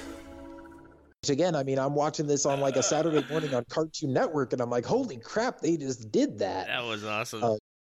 Again, felt like, I mean, at the time, I wasn't even into Game of Thrones yet, but it felt like a Game of Thrones episode with all this political maneuvering and backstabbing and power plays, and then this epic sword fight that ends in somebody getting their head chopped off. It's just, it was such a cool moment. And again, the culmination of two of my favorite storylines in all of Clone Wars, which is, the Death Watch and their sort of quest to retake Mandalore, and then Darth Maul and, his quest to just kind of regain his footing in the galaxy and be relevant and powerful again. And the way that those two storylines sort of wove together and then came to a head in this episode, I thought was just executed brilliantly. I think this might be sacrilegious, but I think George actually did Mando fans wrong in Mandalore plot. Because George never honored the EU because it wasn't his ideas. I don't think he honored what came before. I think he just wanted to do his own thing. And so I think that in Mandalore plot, when he made the Mandalorians pacifists, and then when he made Boba Fett not Mandalorian, I think that he did a disservice to all the fans that have been following and eating up and buying all of the EU about Boba Fett. Luckily, we had Dave Filoni as the executive producer of the Clone Wars, and I think that he tries to honor what came before in many, many, many, many ways, and that is a credit to the Clone Wars and to Lucasfilm, even now, even today. The answer to your question of when will we see a giant battle for Mandalore is perhaps fall of 2019 on the streaming service. True. Oh yeah. Oh no. And again, I'm well aware of that now. And I mean, there's even a pretty sizable battle in the next episode. So I'm not complaining about that at this point. I mean, when I was talking about how I was just kind of surprised at how quickly they were able to retake Mandalore and that it wasn't the big battle that I was expecting. I mean, that was just kind of me getting over my own expectations the first time I saw it. But again, I mean, I go back and watch it now and I think it's just brilliantly done. And yes, I am very much looking forward to seeing the Siege of Mandalore when that comes out next year. I think that the Darksaber is brilliant and beautiful and awesome design. The lore of it is fantastic. I think that the episode of Sabine training with Kanan in Rebels makes the fight of Pre Vizsla and Maul probably 100 times better, because you understand that the Mandalorians have all those gadgets to basically fight Jedi, because they don't have the Force. So they have these tricks to fight Jedi that are Force sensitive. They don't have the ability to jump really far, so they have rocket packs. They don't have Force pulls, so they have like lasso or whips. They have guns. So seeing Maul and Pre Vizsla go toe-to-toe when Maul doesn't use any Force powers is amazing. It is one of the best battles, lightsaber duels in the Clone Wars, but it's not quite the best. I love that episode, and it's very good. My favorite episode of the Clone Wars is Lawless, which is the very next episode. It is the culmination of Maul's revenge on Obi-Wan Kenobi. Your noble flaw is a weakness shared by you and your Duchess.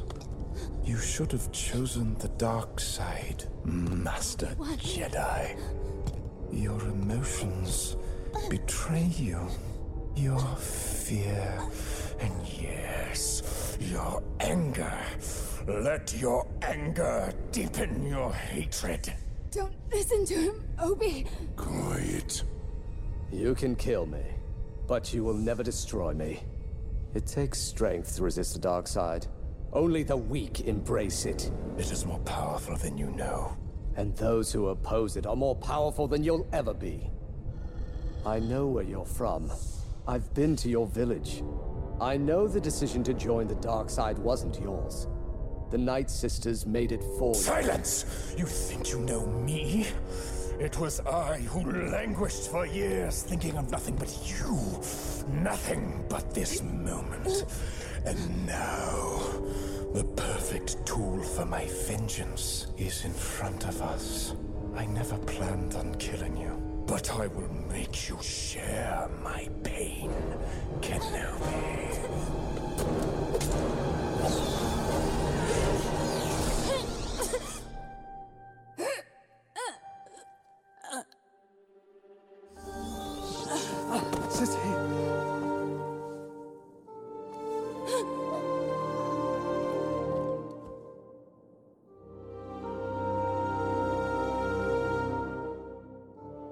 Remember, my dear Obi-Wan.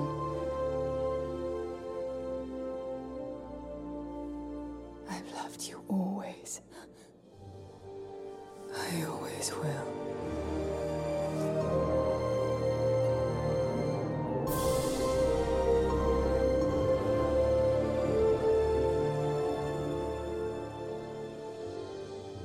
we kill him now, brother?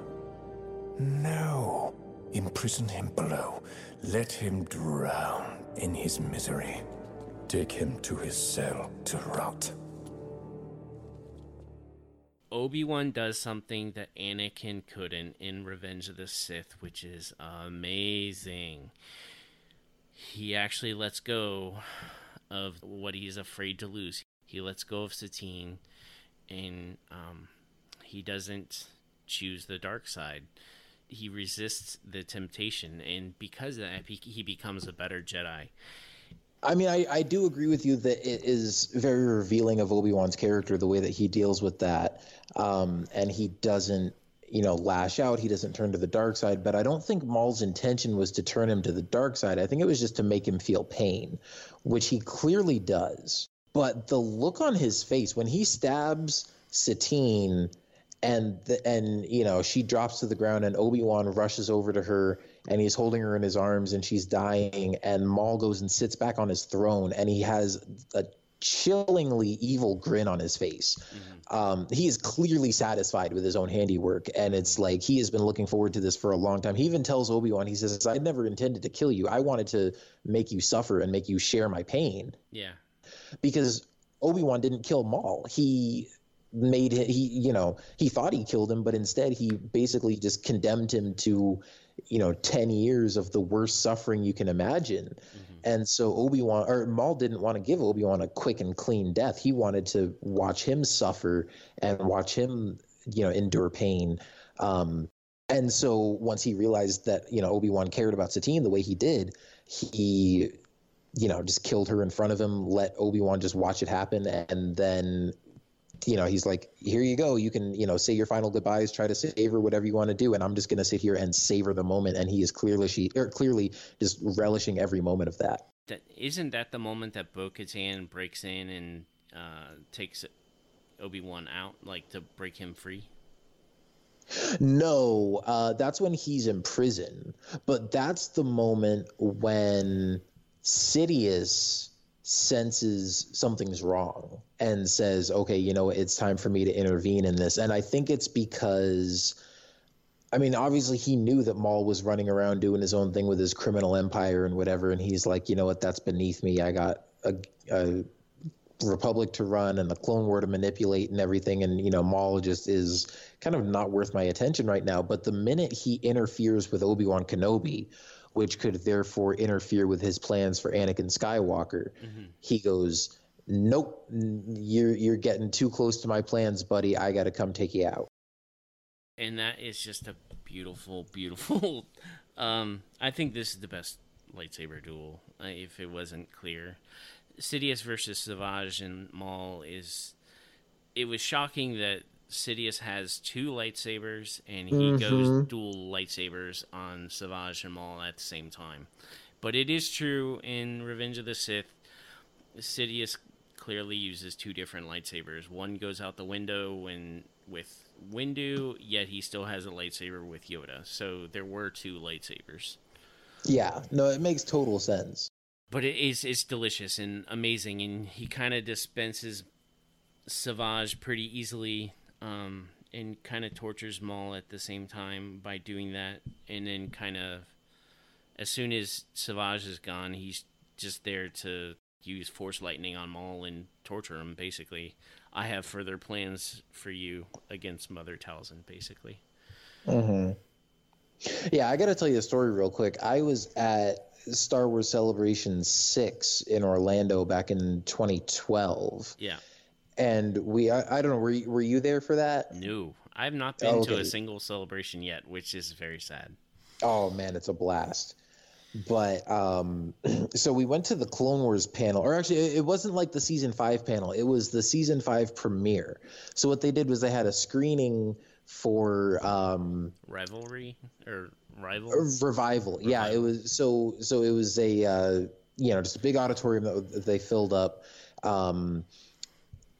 And I was, I was involved with podcast stuff back then. I actually don't think I had started the Saga Continues yet, but I was involved with the guys on Frontlines, the Clone Wars podcast. And so we had media passes, and we were like up near the front of the room, and we kind of got to be front and center for this big Clone Wars presentation, and we got to watch Brothers and Revenge from the end of season 4, and then we got to see Revival, which was the first episode of season 5. And the first episode of this Maul arc, and we get to see kind of the continuation of that story. And I love that episode too. I almost wanted to give that an honorable mention, but I didn't want to spend all night talking about Darth Maul. It's not a bad use of time. I mean, come on. Yeah, I mean, just like the line where he's got Hondo and all his pirates on his side, and then Hondo betrays him at the end, and he's like, "You will pay for your insolence." Insolence! We are pirates. We don't even know what that means. Oh man, it was, and that screening of that episode was so much fun and so cool to get to see that on a big screen for the first time with a whole auditorium full of Clone Wars fans who were just super excited about this. And at the end of the screening, they had a little panel with Dave Filoni and some of the cast, and they talked about making that episode and teased a little bit more of what we could expect from season 5. And they didn't talk about it too much because I think the following day there was going to be a panel that was just dedicated to it was like the Clone Wars season 5 panel, and that's when we were expecting we were going to get to see the trailer and all that kind of stuff. So we thought that this night we were just going to get to see the screening, and it was awesome, and we all loved it. And at the end of the panel, Dave Filoni goes, "Hey, you guys want to see the trailer for season 5?" And we all lost our minds. We're like, yes, like this is even more Clone Wars goodness than we thought we were going to get in one night. That trailer is amazing. Like they showed the trailer, and about halfway through it, you see the shot of Sidious igniting the 2 lightsabers. I don't think I have ever seen a collective group of like 2,000 grown adults lose their freaking minds like they did when we saw Sidious ignite the 2 lightsabers for the first time. The place went nuts. Yeah. Did you know Jason at that time? Was he there with you? Yes, I did. Yeah, he was with me. I think we had met for the first time like earlier that year. And we had already met online and interacted and stuff because we were both involved with podcast stuff together. But yeah, we actually, that's another funny story I could tell. We flew out from Arizona together to that convention, and we almost missed our flight because Jason got to my house and then locked his bags in his car.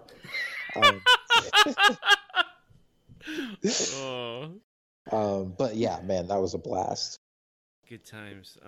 Just seeing Maul and the Mandalorians come together in one arc, it was... that trailer, it was just like all of your dreams were coming true. Mm-hmm. So I think it's pretty clear to say that we're both fans of the Clone Wars, and they're pretty amazing. Can I ask you a couple of questions about Clone Wars Saved and what you hope to see in the next fall possibly? I'm never going to say no if you ask me, can I ask you questions about Clone Wars? So go ahead. What do you think the 12 episodes will be? So I think Siege of Mandalore will be a 4-episode arc. Yeah. I think we're going to get the Bad Batch because I recently went back and watched the first 2 episodes of that arc on StarWars.com. Yep. And the shot that we see in the trailer, sort of the first shot that's like new footage where it's that flyover of the Republic base, and then the camera kind of stops on Anakin and Rex and Hunter, who is one of the members of the Bad Batch, and they're walking out of the base. That shot is lifted. I mean, that's the opening shot of the 2nd episode of that arc. And I think they might have modified it a little bit for the trailer because in the actual episode, I mean, again, the camera movement and everything as it's following like the gunship landing on the base and then like going under the ATTE walker and everything, it's like exactly the same, except then the camera just kind of stops on them as they start talking about like planning for their next mission and everything. It doesn't like pan around behind them and you see all those Star Destroyers up in the sky and all that. So I think they might have extended that like just for the trailer. But I think that's evidence enough that like we're going to get those Bad Batch episodes in there. As far as the last 4 episodes, I think I kind of have 3 different theories on that. I think the most logical and sort of the most economical and cost-effective option for the folks at Lucasfilm would be to do the Utapau arc, because that is the one other arc that is already released on StarWars.com. It's already in the animatic form. It's already fully got, the voiceover and the music and all that kind of stuff. So it's the one that they would have to put the least amount of resources into finishing those episodes. So I think that's a safe bet. I also think, if I'm not mistaken, I think there were supposed to be 2 story arcs with the Bad Batch. And so if they're doing the first, if they're doing the first 4 episodes, they might just want to finish that storyline and do another 4 episodes with the Bad Batch. I wouldn't put money on that, but I think it's a possibility. And then I think, I got a couple other possibilities, because there was also supposed to be a 4-episode arc with Boba Fett and Cad Bane and focused on bounty hunters. And I think that one would be really cool to see. And I think that's probably one that a lot of fans are hoping for, because it's one that, they showed clips of and stuff at celebrations and things like that. That one has to be rewritten at this point with Solo, because Aura Singh died in that arc, but she dies from a different person now after Solo. There would have to be an addition of Beckett into that arc if they're actually going to continue with that arc. Well, I don't remember ever hearing that she was going to die in that arc. Kyle Newman said it on Steele's podcast. Okay. Recently, where she did a recording and she died, and it wasn't from Beckett. So Kyle Newman said it on Steele's podcast. Okay, gotcha. Semi-recently. So it's not something official. It wasn't on a celebration stage or anything like that, but it's just people that were part of the recording. Yeah. Well, it makes sense, though. And honestly, as much as I would love to see those episodes, I also could very much see them maybe wanting to save that kind of stuff for a potential Boba Fett spin-off film. Yep. And, maybe even have him have a showdown with an older Cad Bane, or, kind of seeing him take over that mantle. Maybe it's like a sort of late teen, early 20s Boba Fett in between episodes 3 and 4, and Cad Bane is still kind of like a mentor to him, and this is when he finally, kind of heads off on his own, or maybe turns against him or something like that. We need Cad Bane and Ahsoka in live action. It's just time. I think we need those in live action characters. I agree. I would love to see that. And I know there was also supposed to be some episodes about where Yoda goes to Kashyyyk, and that's the second Bad Batch X episodes. So it's the second Bad Batch is Yoda. I forgot about that. Kashyyyk. Yeah, I thought those were 2 different storylines, but yeah, no, you're right. I remember hearing about that. So that would be really cool to see. Again, if I had to put money on anything, it would be Utapau. But yeah, we'll see. I know they had a few other different storylines in production. Oh, and then the one other thing I was going to say is I know there was supposed to be an arc about Ahsoka and just kind of what she was up to in the meantime, just kind of off on her own. And I think she was on Coruscant or something like that. And so that could also be a possibility, just to sort of bridge the gap and get us to where she is at the beginning of the Siege of Mandalore. I think that the safe bet is that we're going to get the 2 arcs from Clone Wars Legacy, which is the Crystal Crisis on Utapau, and then the Bad Batch. The Crystal Crisis on Utapau has a wonderful conversation between Anakin and Obi-Wan around a campfire, where Anakin has to deal with Ahsoka leaving the Jedi Order. I think that episode is needed specifically to set up the Siege of Mandalore, understanding Anakin's headspace after the wrong Jedi. And as you said, those 2 arcs are mostly done. The only thing left that you really have to spend money on is the final rendering, like the actual animation of those. They've been voice acted, they've been written, so it's cost effective to just complete those 2 arcs. So those are 8 episodes, and Siege of Mandalore is going to be a 4-episode arc. So I think that those are the 12 that we're going to get with the season. I do hope that they do more after that if it's a success, like if they get enough downloads, because they do have so many more arcs that they can complete, and they're still cost effective because they've been written. They've been storyboarded, like they've done concept art, so it's not like they're starting from scratch with these other episodes, you know what I mean? Yeah, definitely. So like there's still ways to generate interest into the streaming service by just adding more Clone Wars content, because there sure is a passion for it and people are excited about it, and so if they just do 12 and then just renew it and do more. Clone Wars has always been out of order. If you watch the Clone Wars in air date, so many things don't make sense. It's much better to watch them in chronological order. Thankfully, StarWars.com has put that together, made a wonderful list. Just look up Clone Wars chronological, and it should be the first thing that pops up. So that's the way I would recommend it. Yeah, definitely. Cool. Do you have anything else you'd like to add? I don't think so.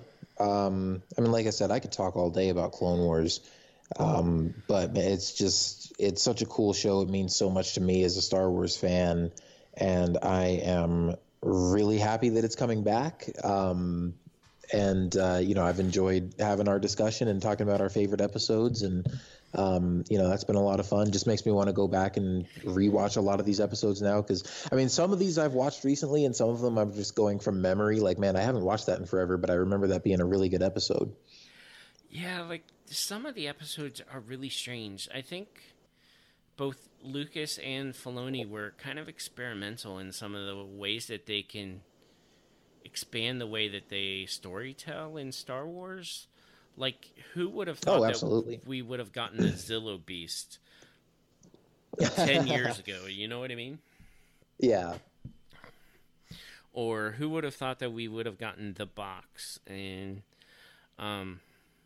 there's just some really good individual arcs or series that are unique, that are interesting. Yeah, definitely.